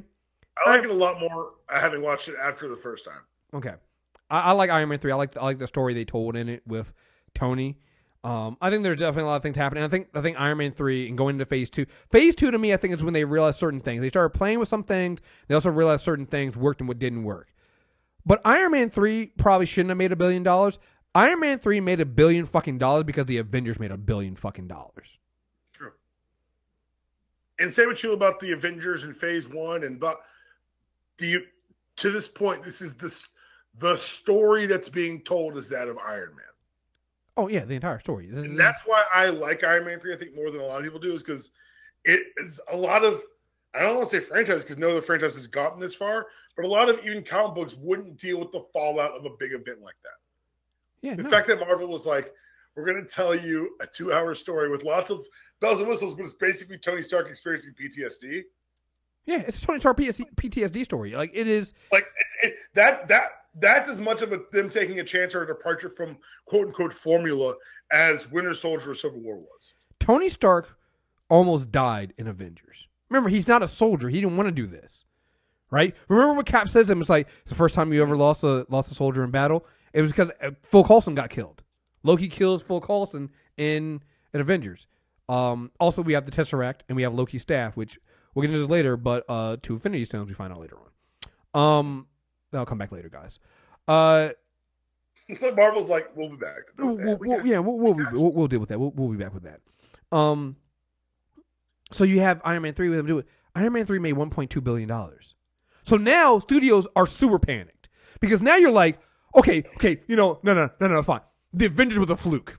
The Avengers was a fluke. They brought the character together for one time. People had never seen it before. $1.5 billion. We're good. All right, fine. Iron Man 3 comes out. Well, whatever. $1.2 billion. They've now made $2.7 billion in 2 movies. Oh, shit. We're fucked. Oh, shit. There's no stopping this. Because Iron Man 3's reviews were, again, average. I think also something Marvel learned was about their marketing that time, because yes, they gave us that scene with all the armors, and so even me as a nerd, I spent the entire movie waiting on that scene, and it's an Act 3 scene. Now, if you see things that aren't in Act 1 in a movie trailer, it's because Marvel's here to trick you. Like, if you watch the Avengers trailer, Infinity War trailer, which we'll talk about later, at one point, Tony says, "What's his name again?" and Gamora says Thanos, and you don't realize that those are two different scenes. Completely different scenes. I picked it up immediately. I'm like, he's not talking that to her. happened in space. Yeah. That happened. Yeah, These two were in the same room. But you're absolutely right. I think Iron Man 3 taught them about marketing because they went too far. They were feeling themselves, and so they went too far with the marketing. Gave too much. Because people were making like this is also when so phase 2 to me, I think is probably people's least favorite phase, and they have some people in there that like it, but I think it's because the anticipation, and I think Marvel was getting used to not giving people too much. Like at this point, everybody was Marvel then gets to that part where it's like I gotta hit this up now. So UMBC, my alma mater, beat Virginia. 16 seed beating number 1 seed. Really? Yeah, I know. Just something weird happened. No, it was weird. But I think that what happens with something like that is you then get like hype. You start like being like, oh man, we got like I anticipate tonight that they're probably gonna lose, but it's gonna be also a lot of anxiety, and they're gonna be going like trying to do too much because you're trying to relive that moment before. And I feel like phase 2 was a little bit that way, but mostly with the marketing. And so I think after this phase, Marvel learned that listen, we're not going to give too much away in the trailers.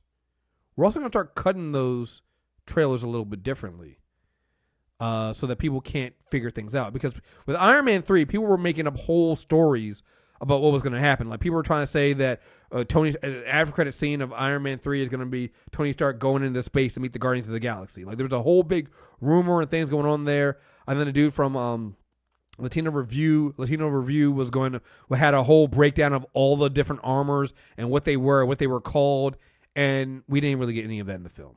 And so I think a lot of people had expectations that weren't met, and that's what happened with that. And so Marvel starts finding in phase 2 that they don't have any.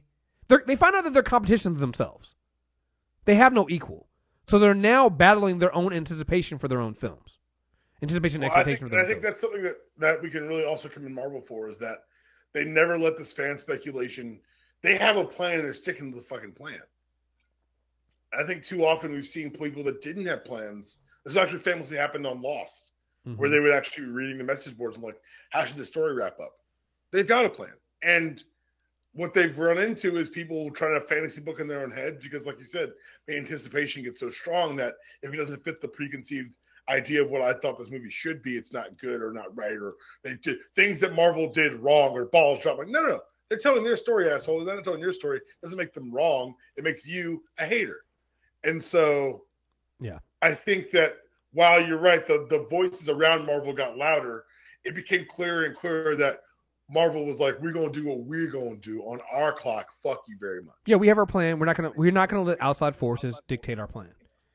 And I think that was a smart thing. Going real quick back to the Marvel's Avengers, a couple of things that really I loved about that movie, and I think we were seeing things that we didn't think we would see. It's just the way they did certain comic panels. One, the I'm always angry moment when you get Hulk punching the Leviathan. Like, and the way that scene is shot, when you watch it, like he morphs and he punches, like it's straight out of a comic book panel. Like, if there's one thing that Joss Whedon did with that, is he literally took the comic book panels and put them on screen. My another favorite underrated scene, the time when Iron Man comes down and it uses beam on Cap's shield, and he uses it to take out some of the Chitauri. Like, it's such a quick scene. It's that one single shot where you get all the Avengers. Yeah, it's again something that we had never seen before, and they did, and you're just like, holy. I had friends who aren't superhero nerds, like who are just film nerds, who are like, I gasped. I'd never seen that shot before. Yeah, it was an amazing thing to see. So anyway, going back into the rest of the films, we then go to Thor: The Dark World, which I think is probably the least favorite of all the MCU films. It's the weakest. The weakest film. The weakest.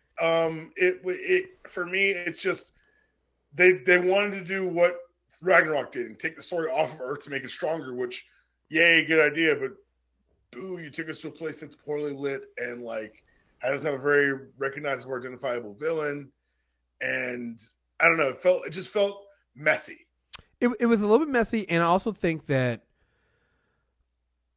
they didn't fully commit to that. What you said, like Ragnarok took us completely off of Earth. Thor: The Dark World really didn't, because the final battle, while they do go to the different realms, it's really still set on Earth. And yeah, but so, the majority of the film I'm saying is right. Asgard and the other realms. Right. So it's like, and so in this movie, we have Frigga dies. We also get another Infinity Stone, the Ether, in here. I believe the Power Stone. I thought the Power Stone comes in. Was it? No, the Aether is the Power Stone, isn't it? No, the Ether is the Reality Stone. I thought I had this written down. I'm pretty sure yeah, Ether is reality. Power is the Nova Corps one from Guardians of the Galaxy. All right. So, and they confirm it's a Infinity Stone in the after credit scene where they take it to the Collector. And so, yeah, cause they and then they also confirm that the Tesseract is another stone. They don't say which one, but they had already kept the stone from the Tesseract when from Avengers 1. They confirmed that the Asgardians were keeping it, and they didn't want to keep 2 of the Infinity Stones in one location. So another thing too, I want to say in Thor, the first Thor movie, I think is when we get the first look at an Infinity Gauntlet. It turns out that it's going to be fake. They revealed it's fake, which I love how they did that. I love how they cleaned it up, though. I love how they cleaned it up. Yep. Because I don't think it was probably supposed to be fake originally, but they figured out a better way to do it, and they're like, oh no, we're going to make it fake. It's fine. And you know what? It works. Worked out. And I didn't even know this, but apparently the one that was in Thor was a right-handed one, and the one in that Thanos puts on at the end of Age of Ultron is a left-handed one. I was like, oh, so it really was fake. Oh, okay. Oh, yeah. Huh, not bad. Not bad. We then get one of the movies I think people still to this day, and I had mixed feelings about people loving this movie so much, not because it's not great. I love Captain America: The Winter Soldier. Part of me feels like a lot of people who say they love this film so much and put it number 1, even to this day, do it because they think that it's not a superhero film. And so I do it because it's my favorite superhero film. Right, but I'm just saying that I think they do it because they think that it's that weird thing that people feel like they need to be tricked out of not believing things are superhero films. And again, I'm not saying this is Marvel's fault or anything like that. I hate those people. Like, no, I see what you're saying, but I think for those people, this was the movie that opened up what a superhero film could be. Yes, I can agree with that. I think it's the recognition, and this was the open and larger acknowledgement that, and this is why it's my number 1 MCU film, is because the world was forced to acknowledge that comic book doesn't mean one thing. Yes.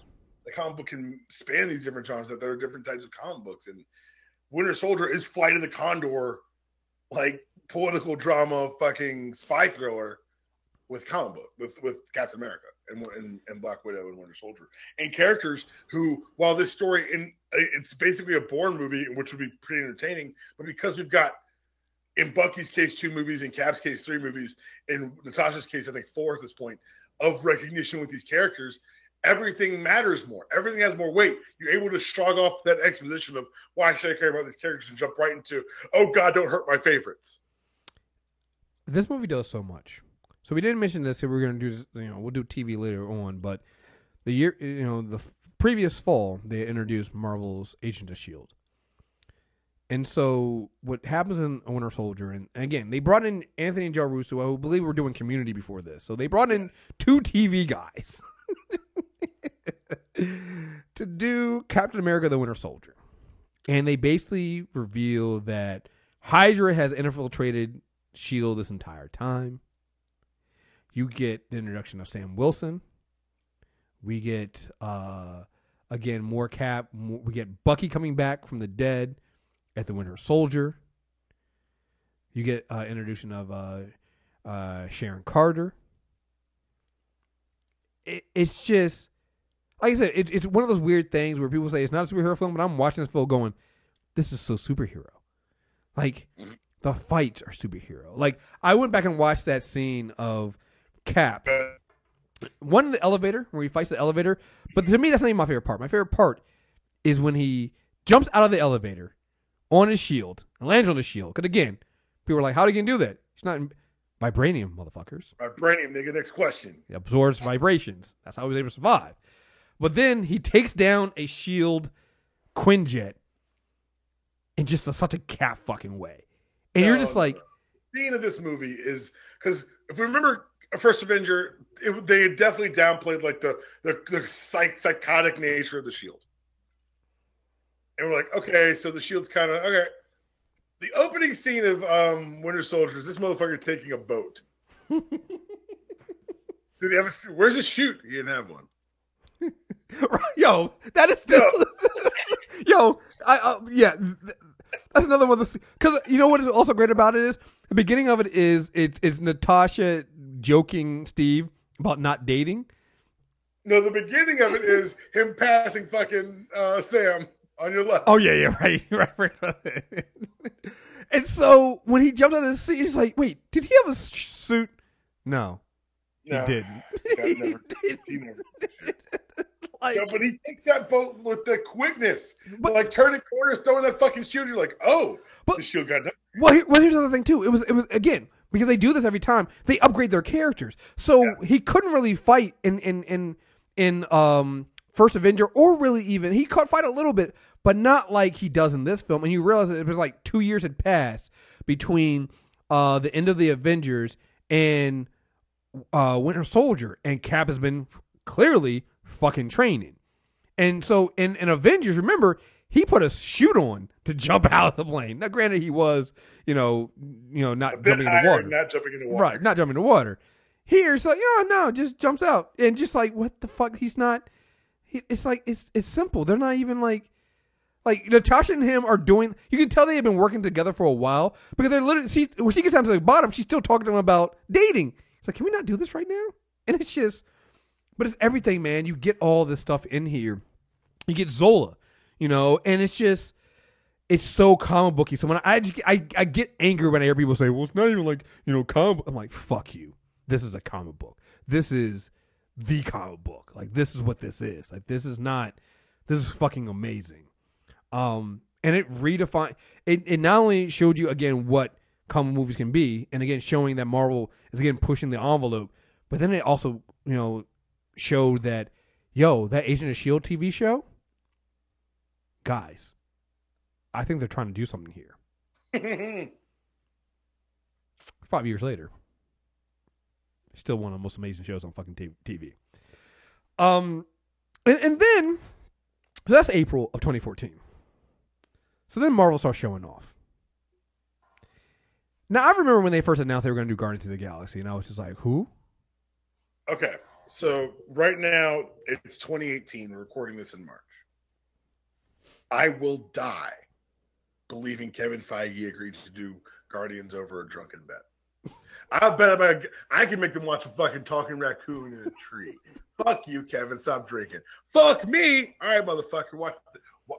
I'm gonna put Howard the fucking Duck in the motherfucker. Now you're really drunk. Kevin, we need to have a talk.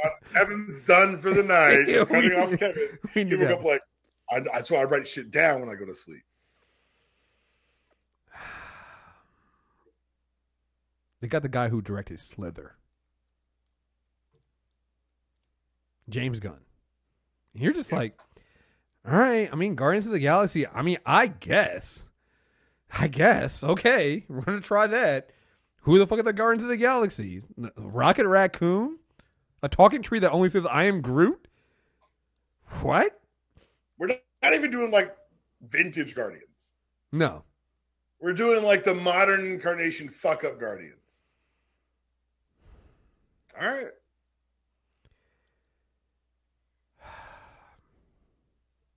It worked. Oh, no one thought it wasn't going to work. Well, you know what? No, let's not say no one thought. At this point, I was like, no. Look, I'm fully bought in, so I knew it wasn't going to fail.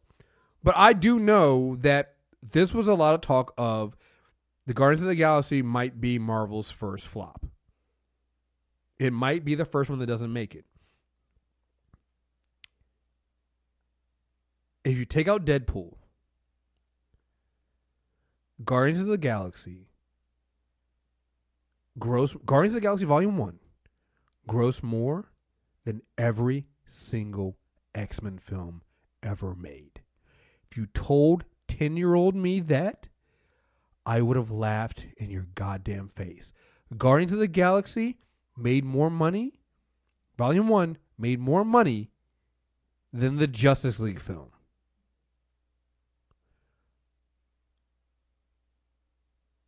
What the fuck? Studios are in full panic at this point.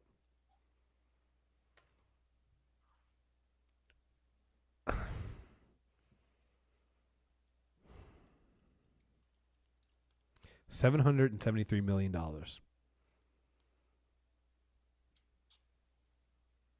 Made a new franchise. Introduced us to Marvel Cosmic. Got Glenn fucking Close to not only be in the film, but basically be like, yo, I want to do more. I can't stress this enough. Before this point, before all the MCU, and even before, like, it started happening a little bit better with when you got Blade, stuff like that. Before then, people didn't want to touch fucking superhero films. Nigga, Robert Redford is the uncredited bad guy of Winter Soldier. Fuck this, man. Here's another thing, too, a little known fact about Guardians of the Galaxy. They went way over budget. The budget for that film would end up being, and they didn't reveal it until like a year later. I say when we find out. Like, yeah, like we found it like January of the next year. That they went to $230 million. Again, they go all in. This is our plan. This is what we're going to do. Fuck it. We're going to make it work. And here's the thing. Kevin Feige is very involved in this. I remember seeing an interview before where James Gunn was talking about the process of them going through this. And he had, they didn't want to say it with Thanos, but you could tell they were talking about Thanos' chair, his throne. And I think Gunn wanted to put rockets on it, and Feige was like, no, it just hovers there. Little lights that hover. That's it. We don't put rockets on it. We don't make it. Like, Feige is a huge nerd. He's very, very involved in this shit. He knows how this stuff works. He is the mastermind behind this. When you pay this man whatever the fuck he needs. Yeah. Because Feige knows that no matter how over a budget you are, the bottom line will benefit from us biting the bullet, tightening our belts, and paying the money. Guardians of the Galaxy introduced another Infinity Stone, the Power Stone. And taught us they put a Celestial on screen, dog. Yep. Gave us the Celestials. And we're like, what the fuck are we doing here? Are we really doing this? On Searcher. Fucking. Mwah. Following a year, Joss Whedon returns, and we get Avengers: Age of Ultron. I'm sorry, guys. I still like Age of Ultron. Maybe not better than some of the other films, but it's not a bad film. People keep saying it's a bad film. I don't think it's a bad film, guys. No, it's not a bad film at all. Again, I think it goes back to anticipation and people's expectations, and people had certain things that they didn't like about a film. But see, this is another thing that I think happens during the MCU that started happening in filming in general, which is people start. We've gotten from people like it used to be that when you didn't like a film or you didn't like something in the film, you used to be like you still have like, okay, it's still fine. I still enjoy myself and everything like that. We now got into the thing with Marvel Studios films, and it permeates to everything else because it's happened with DC films, it's happened with Fox films. Like people start like put it this way, I think that Logan is a bad X-Men film. I'm never gonna say it's a bad film because it's not a bad film. I think people at this point have started to confuse their personal feelings for the overall quality of a film. And so Age of Ultron is not a bad film. It's another part of the story. It's a part of the story that makes sense, where you have, Tony and you introduce us to Quicksilver and Scarlet Witch, and Tony. You see another part of Tony's fears, because I think again, less of Phase 3. I think the end of Phase 2 in Phase 3 to start becoming more Tony and Steve's story, but up to this point, it's really about Tony and Tony's journey in these phases. And in Age of Ultron's a lot of that, Tony's mistakes, and you see the way Tony is, where when Tony believes something, he overcompensates with his inventions and with his ideas, and he's a fixer, and that can lead us into some serious problems later on down the line. So we get. I love the Age of Ultron, how it advances every plot that we have so far. Yeah. It involved the show Agents of Shield, like they were recouping those helicarriers for what we see that in the third act. We get to see what happened when the scepter was stolen. We got to see, like you said, Tony's fears made flesh by creating Ultron. And I think something that they captured about Tony in this film that's true to the comics that I think will carry through and inform what happens in Infinity War is that Tony's a tinkerer. Reed Richards often says that he's the smartest man alive, but Tony gets more done because Tony works multiple problems from multiple angles at all time. Reed gets focused on one thing, completes it, and moves on to the next. Tony's always doing 14 different things. If you read where I think Infinity War is taking a lot of from, Time Runs Out and kind of Jonathan Hickman's Avengers run, you get to see him balancing all these different plates, and you ask yourself how or why, but that's just how Tony is. But it's even at one point in that run, the rest of T'Challa and Rita and them like, where's Tony at? Tony has a plan. We know he's working on something because that's what Tony always does. Mm-hmm. He's always tinkering on something. The builder. Yeah. We also get the confirmation because there's been a lot of speculation up to this point. The Loki scepter was also another Infinity Stone, and we revealed that inside of it was another Infinity Stone. We get the creation of Vision from Ultron. Created a new body. He was trying to put himself into that new body, made out of vibranium, because he also reveals that one of my favorite lines in the movie, the most versatile material on the planet, and they made a frisbee out of it. Talking about vibranium and what they did with making a shield, a vibranium shield, and we later see that on again in Black Panther. They're like, yeah, it's unreal what Western civilization has done with vibranium compared to what could actually be done with vibranium. My biggest problem with Age of Ultron, and I understand why they did it, is the killing of Quicksilver. Yeah, they had to. But guess what? We got a whole bunch of stones that move a whole bunch of things like time and reality. So I'm not saying he's showing up in April, but I wouldn't be shocked. Yeah, right. Ain't nothing but hey. Look, there have been set photos that show that things are going to be changed. Well, we've already know that death is not an obstacle. It's just an obstacle to overcome in the MCU. So we've already established that. I mean, Phil Coulson took a scepter to the chest, and it's been around for 5 years. So heroes don't die; they just smell that way. Right. So, like I said, I enjoyed Ultron for what it was, and I enjoyed that. Like I said, again, another thing that I think has been a staple of these films are they always show their heroes working together. They always show their heroes working together. And something that, again, we haven't really seen a lot in these other films. And again, it's something that these films kept missing. We cap off Phase 2 with, again, I feel like Phase 2 was the experimental phase. And it was Marvel basically saying, let's try some different things out there. So they had put Ant-Man on hold for Edgar Wright. And it just didn't work out. So they get Peyton Reed to direct Ant-Man. And again, this is the one where I'm like, I know it won't be bad, but I'm not sure how much money you're going to make off of a fucking Ant-Man film. Like, it is Ant-Man.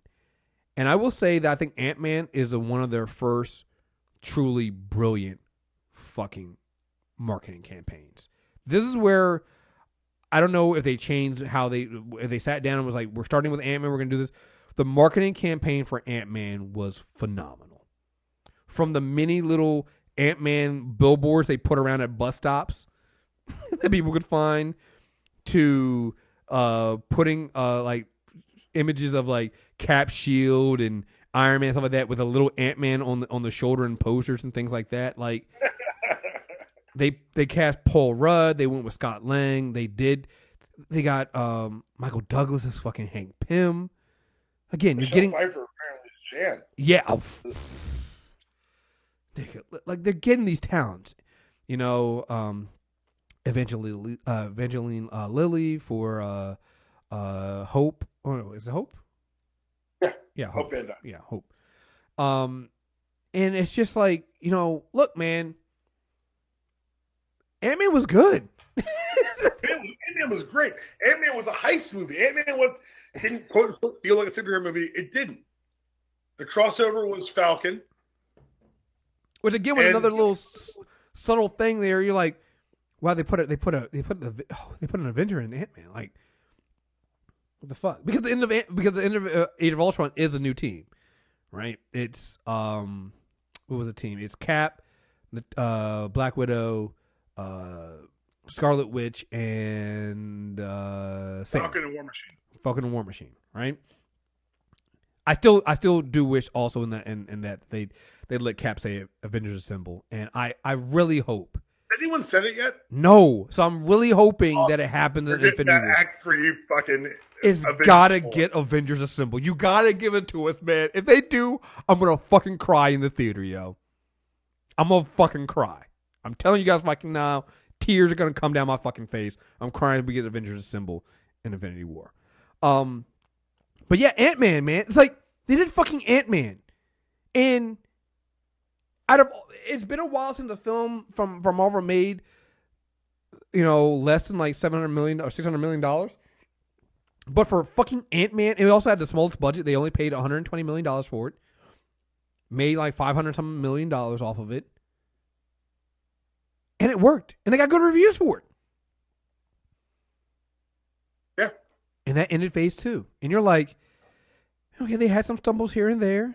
But for the most part, they introduced three big things. Captain America, the Winter Soldier, gave us the idea that you could do different genre films with superhero films. Guardians of the Galaxy was like, yo, they can do Cosmic Marvel, and they can take literally characters nobody's heard of and turn them into hits. And then Ant-Man was literally, you can take, no pun intended, the smallest Avengers and make them hits. And then we came to phase 3. And let me just tell you something right now, guys. Right now, phase 3 is a heat check. Yo, if phase 2 was like the test lab, phase 3 is like, here is what we have created. Phase 3 has been amazing. You start with Captain America Civil War, and it feels so earned. They take the Civil War story from the comics and do it better by giving you a real... And you see how it's been building up. Because you had the conversation between Tony and Steve in Age of Ultron. You got it there. And you bring back Bucky. You introduce us to Black Panther for the first time. Chadwick Boseman. Say goodbye to Peggy. Say goodbye to Peggy. You get an update with Falcon's wings and everything like that, and it's like everything becomes amazing. Like that opening scene with them taking on the soldiers and their teamwork. It's like that's more teamwork in the opening of this film than all of the X-Men films put together. It's not even. It's like it's just reality. I've always seen people like it's so weird, and this is what happens with this. Like, because sometimes I find myself not jumping into the debates over Civil War, not bad debates like people, the idiots who try to say that it doesn't look good or it's not a good film. I'm talking about the debates where people are like literally doing the debate between Iron Man and Steve and who's right and who's wrong. And the reason why I stopped coming involved in it, and I was like, that was the purpose. The purpose of Civil War was to get to, you can see that both sides had points and get people talking. And it does that. Like, you have legit debates over, was Steve right? Was Tony right? Like, who was right and wrong in this one? I mean, Tony was the feds, but Steve should have told him that his best friend killed his parents. It's just like, it's heavy. It's real. And you get the villain split. Isn't something you can punch. It's the villain of Civil War is distrust. Right. Zemo won. Zemo is the first villain in the MCU to truly fucking win. And lived. We also find in the year before Civil War came out that Sony had enough and decided to strike a deal with Marvel. No. I would like to rephrase that. What happened was Chris and Devon told you, motherfucker. So did we not? I mean, since Avengers, so going back all the way to Phase 1 and Avengers, there's always been talks between Sony and Marvel. Marvel wanted to put Oscorp Towers in the background of Avengers, and it just didn't work out in time. Like the effects were already done; it was too late involved. Unlike Fox, the relationship between Sony and Marvel Studios had always been kind of nice. Like Sony wanted more to they gave back the Spider-Man animated rights to hold on to readjust the contract on the live action movie rights. So we have been saying for years that there's going to be a deal. There's going to be one between Sony and Marvel because like they actually have a cordial relationship. The Fox one, we always said that long shot Disney gonna have to buy Fox, and holy shit, it might be happening. But so they strike a deal to do a whole new Spider-Man trilogy in the MCU. Marvel can put Spider-Man in these MCU films with Sony's permission, of course, and Marvel would produce a film. Sony would produce a film, even though they give basically Feige total creative control because, yes. So, Spider-Man makes his first live-action appearance in the MCU in Civil War. And immediately, we're all like, this is where Spidey belongs. He's home. Spider-Man comes home. It's the happiest I've been in a movie theater when that title card smash cut to Queens. I think I squealed. Look, man, and we can say, they've done great. These are the characters. And, they didn't need Spider-Man. He's the most popular superhero on the planet. Most recognizable superhero on the planet. And there's a reason why all these movies, all the Marvel formula, if you will, ties back to with great power comes great responsibility. The inciting moment of Civil War is Act 3 of Age of Ultron. Oh, fuck. You know what I just realized? What? So Marvel decided they're not, because we don't need to. You don't need to tell the story of Spider-Man again and see Uncle Ben die again, right? Tony's going to be the new Uncle Ben, and Peter's going to watch him die. They don't need to, probably, but like they don't. The thing is, they don't need to do it. But I'm just saying it's gonna happen. But I think Tony's death can have more impact than just on Peter. Oh no, it's gonna be an MCU wide thing because he's the connective tissue of. Well, I've already said this. I guess on another show we did, but I think that they're restructuring the new Trinity to be Captain Marvel to play Captain America, the Soldier at a time. Mm-hmm. It's going to be Black Panther to play Iron Man, the leader, tech-based hero whose world informs kind of the look and feel of the Marvel going forward. And then Peter Parker is going to be Thor, the boy who would become king, who's constantly trying to prove himself. Mm-hmm. And this moment of Peter and Tony on the bed in Civil War probably is going to be the most important Marvel moment going forward for a long time. Yeah. And we'll talk about some more of those in a second. But I think that with Civil War was Marvel's announcement that not only was our big idea for Infinity War going to come true, we've already planned what's next, and you guys aren't fucking ready for it. Nope. After Civil War, Doctor fucking Strange, which I also like to but just announce that also made more money than Justice League. Here's how incredible Doctor Strange is.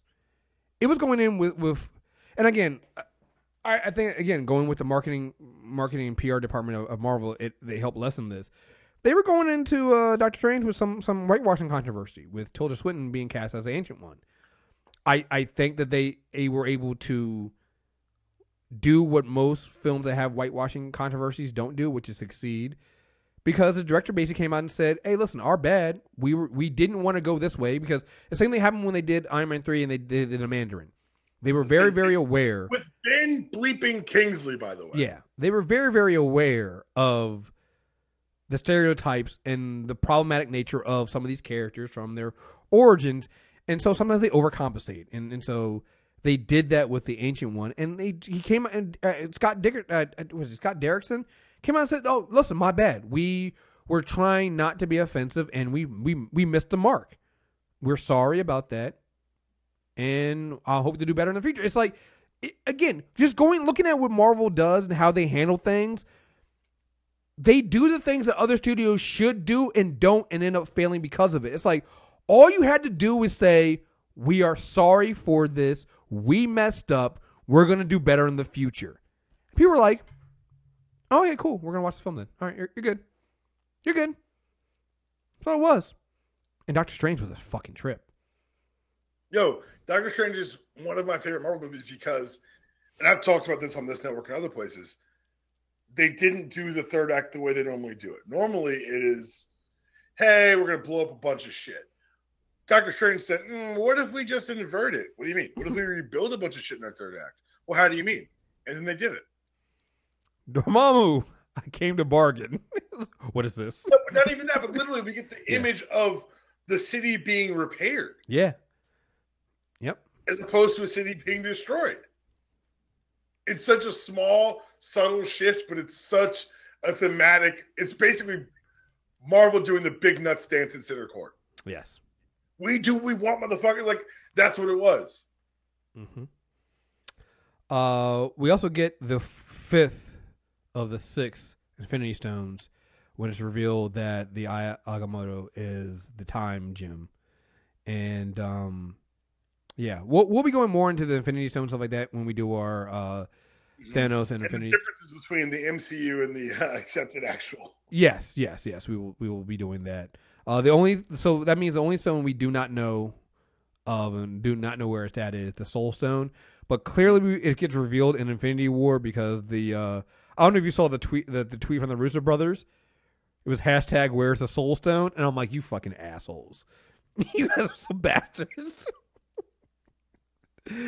So yeah, Doctor Strange. I mean it gets into, and so not only that, but I think Doctor Strange and Ant-Man both did something that, again, this could affect this deal that comes out. They kind of introduces to other dimensions. Yep. And kind of a multiverse theory in this universe, because when Ant-Man goes super small, and we realize that Janet is missing, so we know that we're going to be finding Janet in this next Ant-Man movie. We're going to be dealing with that, and it's kind of similar to what we saw with Doctor Strange going through these different dimensions and opening these different portals. Also tying into Agent of S.H.I.E.L.D. of the way that Ghost Rider traveled was very similar to the way that Doctor Strange travels. And we do know that the Darkhold was also another one of those books that's supposed to be in the library that the Ancient One had. So it's just like they do these subtle tie-ins here and to a larger world, but at the same time telling it's a very personal story. It's a very small story, but still shows as a larger world. It takes right up to last year where Marvel started doing 3 films in a year. First we get Guardians of the Galaxy Volume 2, which then gives us Ego the Living Fucking Planet. Apparently I read that that Fox had Ego the Living Planet, and they switched out. They got Ego when they let Fox change the power set, I think, of Teenage Negasonic Warrior. Yeah, so they changed her power set, and they were able to get Ego the Living Planet. And we got Ego the Living Fucking Planet on screen with the whole face and everything. With the face and everything, like, what the fuck are we doing, guys? We got Ego the Living Planet, and then we also got the original Guardians of the Galaxy.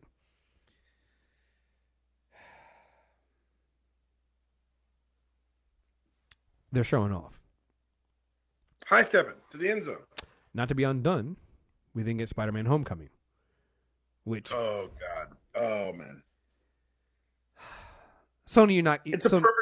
It's Marvel. It's perfect. It's perfect. Perfect. So, the opening of the film, it's good. Like, you're like, oh, okay, cool. We're getting it. They tie it into when the Avengers happened and everything's going on there.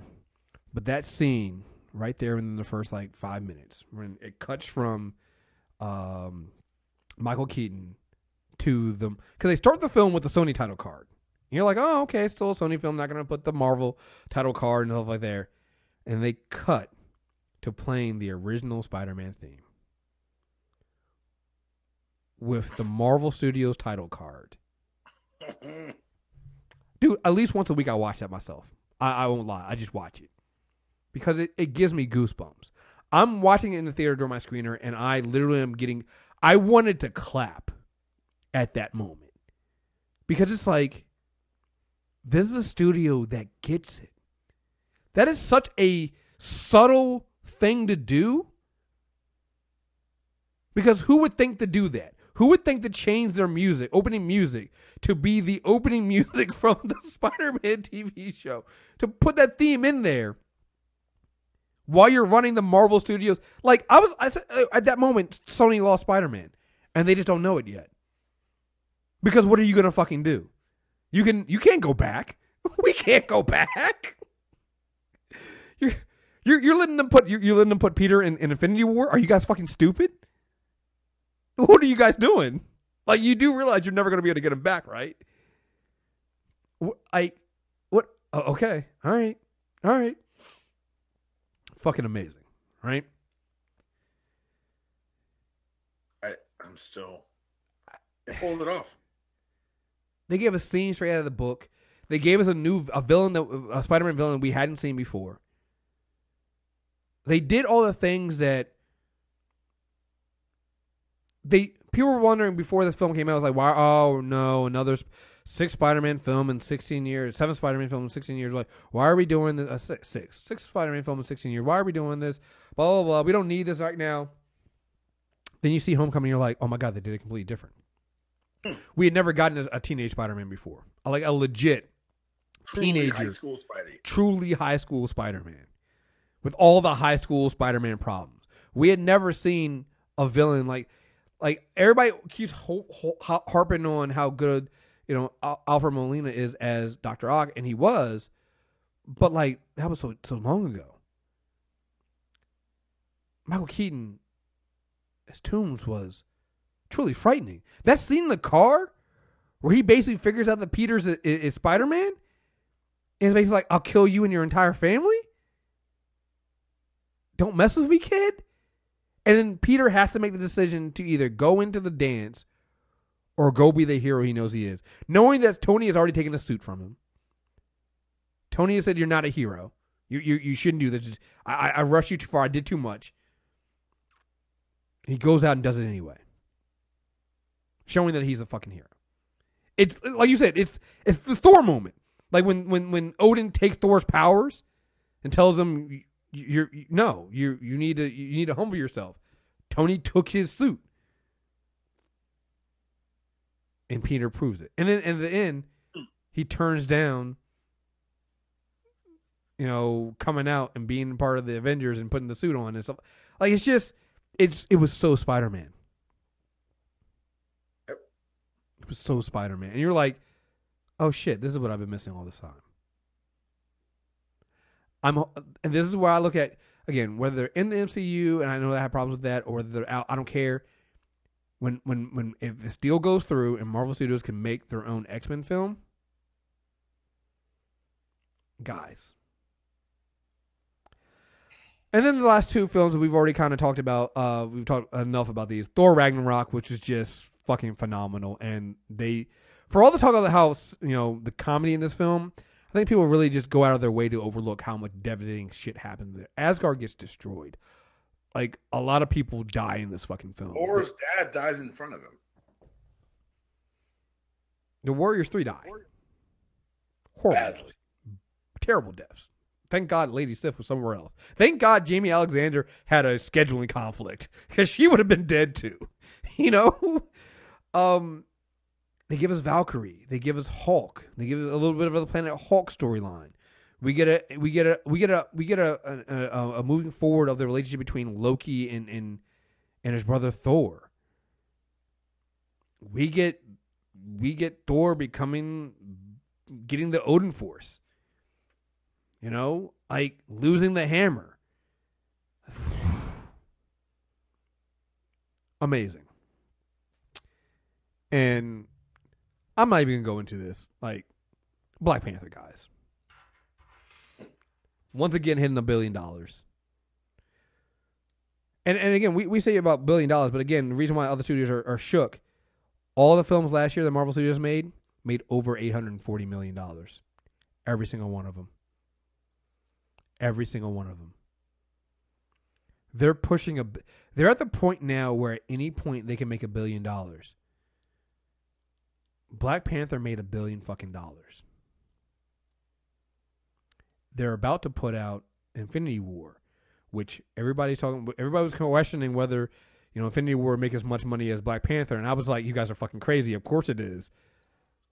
It beat Black Panther's pre-sale record in 6 hours.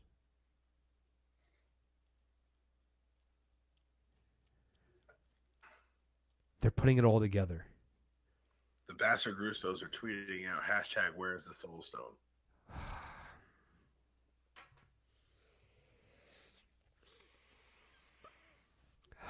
Super rude. Thanos in the armor. Well, let's do this. Let's talk about this trailer, yo. Okay, so I always preach Radio Dark, and I always preach, hey, watch it when we watch it. I watched this trailer 5 times. My God.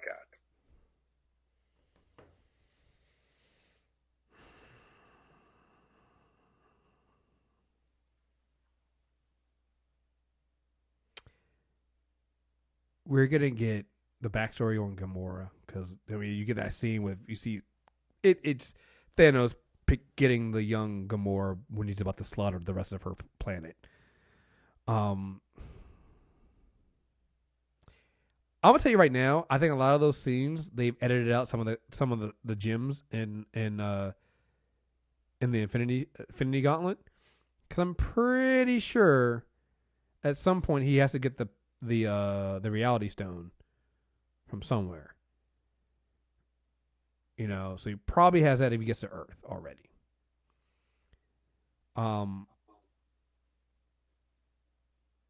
You're getting the two assholes meet each other, Star-Lord and Iron Man. It's just little things in there, like when Peter swings down off the bridge and he skims along the water. And I'm just like, this is gonna be so good. Cap and showing up in Wakanda with his team, and Io giving Black Widow that look of I'll still fuck you up. Oh yeah.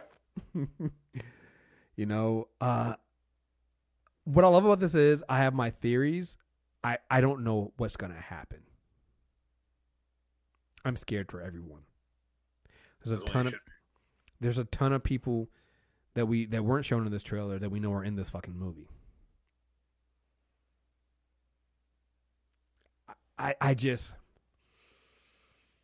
This is literally 10 years of the MCU coming together. And I can't fucking wait for this shit, man. I can't fucking wait. The bleeding edge technology, the bleeding edge suit, Peter putting the Iron Spidey suit on and having that. I love the scene at the end with him saying, "Hi, I'm Peter, Doctor Strange. Oh, we're using our made-up names. I'm Spider-Man." Slap little smart mouth ass Peter. Right. And I'm like, no, he really is a doctor, and his last name is Strange. He really is Doctor Strange, you asshole. Yeah, man, it's just.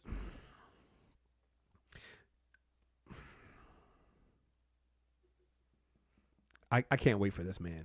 Like, I remember when we first saw Thanos, some people were like, some critics who didn't really know about this were like wondering why he was so big and why they used CGI for some parts. And I'm like, because this is how you're supposed to have your fucking villain like this.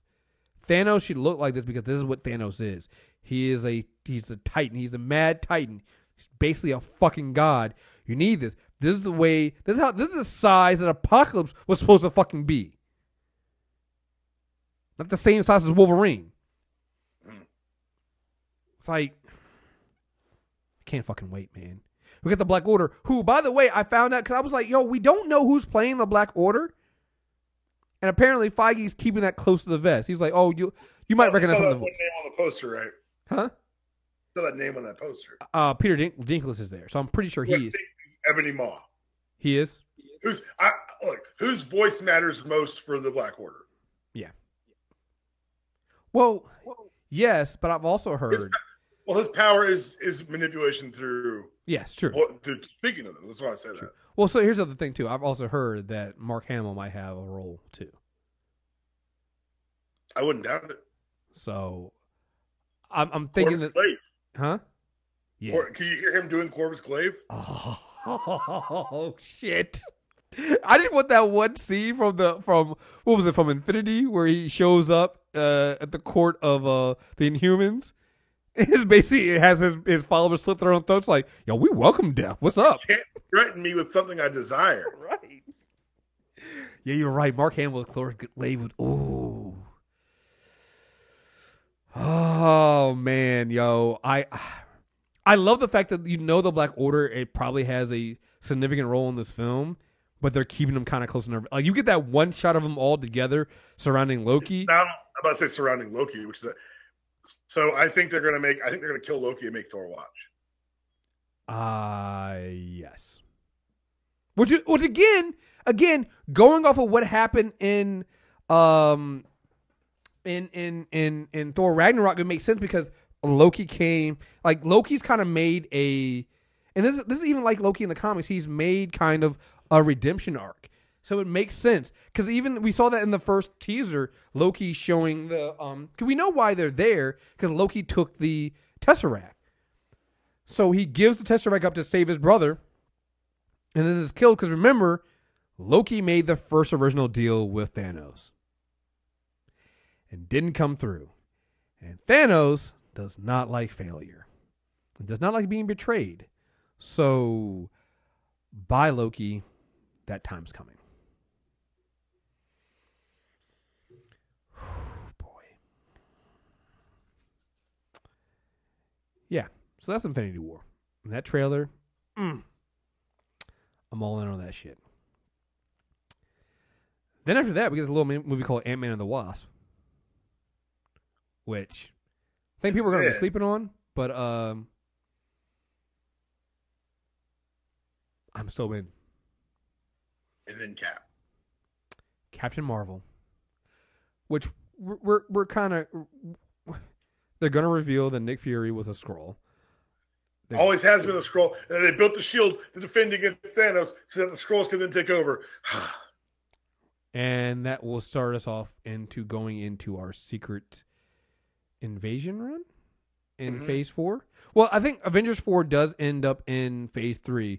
So we'll see when Avengers 4, what happens in Avengers 4, which I think, we do know some of these characters are coming back, but we also know that they're kind of back in time, which I think involves probably the time gem or something going on with that, or maybe reality gem, so we'll see. But I definitely think phase 4, which only right now has Spider-Man Homecoming 2 and Guardians of the Galaxy Volume 3, I definitely think phase 4 involves secret invasion. Because you're bringing in the Skrulls, and boy, they reveal Nick Fury as a Skrull. Man, that's gonna hurt my heart. Always has been, always will be, baby. Especially if it's these Skrulls that only change after they die. Yeah, baby. Here for it. It's gonna be so good. I'm really excited about Captain Marvel. I can't wait to see what they do with that. Like that's gonna be. So that's all 4. That's the 3 phases we have of Marvel so far. With a kind of look forward to the phase 4.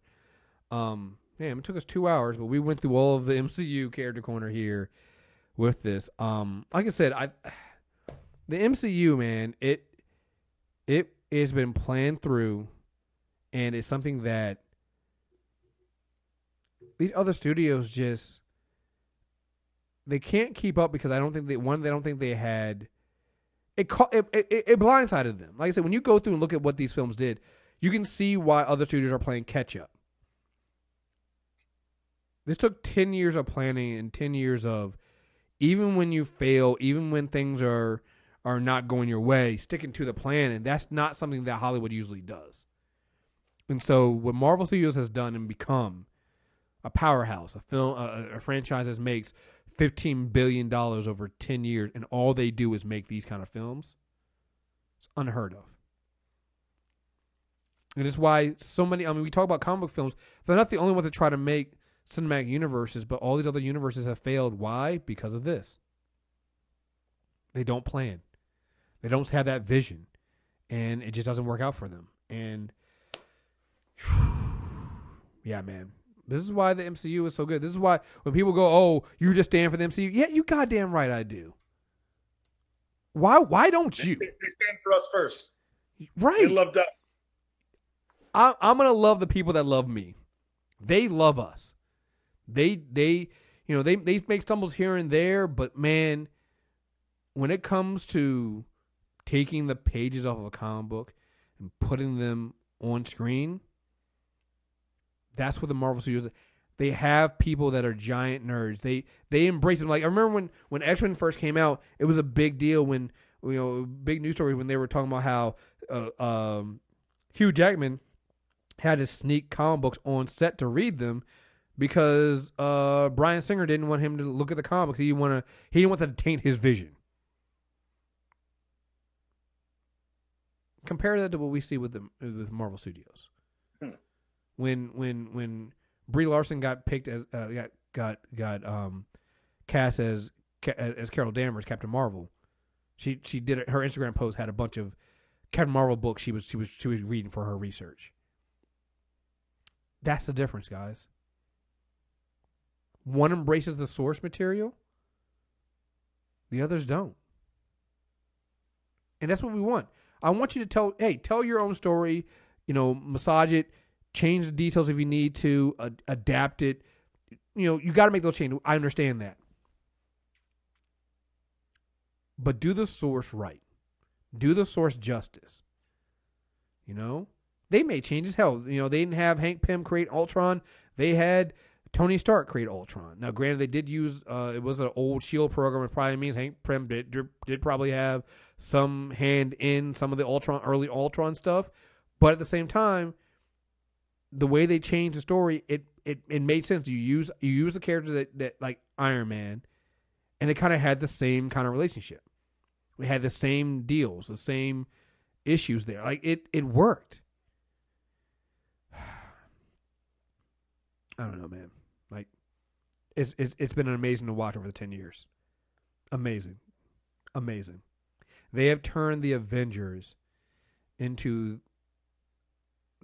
the top selling comic franchise. Over all the DC characters, over all the X-Men characters, or Fantastic Four, and only until recently over Spider-Man.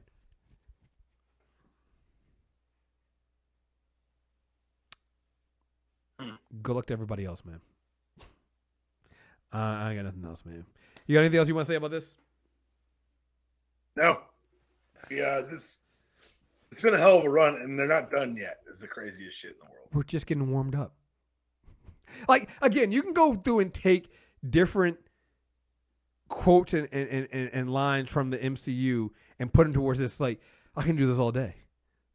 That's what the Marvel Studios done. Like, they take a licking and will come back stronger the next time. It's like, this is the model for the future. Like, I want to say, I saw this on Wikipedia at one point, that I think Fast Company names, like, in the top, like, they have listed number 11 on their most innovative companies, Marvel Studios. And for good reason. They're telling stories the ways that nobody else has told stories before. They're putting all these characters in Infinity War because they've earned the right to do that. It took them 10 years to get to this point. And now it used to get to the point where we're like, it's too many characters stuffed in this one film. Now, I don't think anybody's worried about that. Everybody's like, I can't believe this is happening. This is going to work. You told me 10 years ago, it's like, this is too many fucking characters. What are you doing? But we all know these characters. We don't need to be introduced to them. We're ready for this. We've been waiting our entire life. We've been waiting 10 years for this. They have shaped our consciousness so that we are prepared. They have made us grow with them.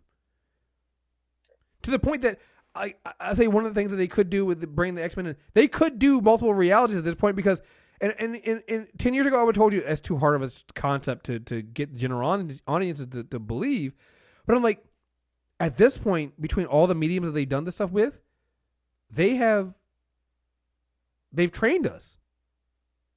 They trained us to believe this. Last thing before we go, I didn't mention the Netflix shows and stuff like that. Listen, they're in the MCU. They're not directly tied. I think that's fine. Like I know people always wonder why these things aren't more directly tied. I think again it represents comic books. Sometimes you need your street level heroes to be separate. You don't need to always have them being involved in that stuff. Like I'll be honest, the way here's the thing: the first time you put the Netflix heroes into the movies, you then really break all the Netflix shows. Because how? In order for them to not die in the movies, you have to overpower them. So the question is how. Now, I am hoping that some people from Agent of S.H.I.E.L.D. make it in there because that could work. And they've done that. We've seen that interaction there before. And hell, we know some people that are powerful enough to hang in there. So, yeah. So that's what we got here with MCU guys. Holy fucking shit! It's all coming to an end very, very soon. But Marvel, the end is just the next beginning. Yep, the next story. So. Again, folks, this will be out, and then we're going to go back into doing our Batman stuff because we have to finish up Batman. Next character corner will be Batman, other mediums. I was talking about this with D-Palm before we got on. I started replaying Arkham Knight, and so I got to make sure we add the video games into our other mediums. Cause holy shit! Yes. So gotta get that stuff in there, and yeah. So. Trying to think of anything else. Yeah, so we'll go back and do the last two episodes of Batman, and then we'll come in with Thanos and the Infinity Stones, and then we'll have Cable and the Summer's Bloodline. So all that stuff in the next month, 2 months. So stay tuned, guys. Make sure you subscribe. Character Corner. You can get us on Spotify now, so listen to us on Spotify. And I want to say thank you to everybody who's been supportive of us and listening to us, guys. We really appreciate it.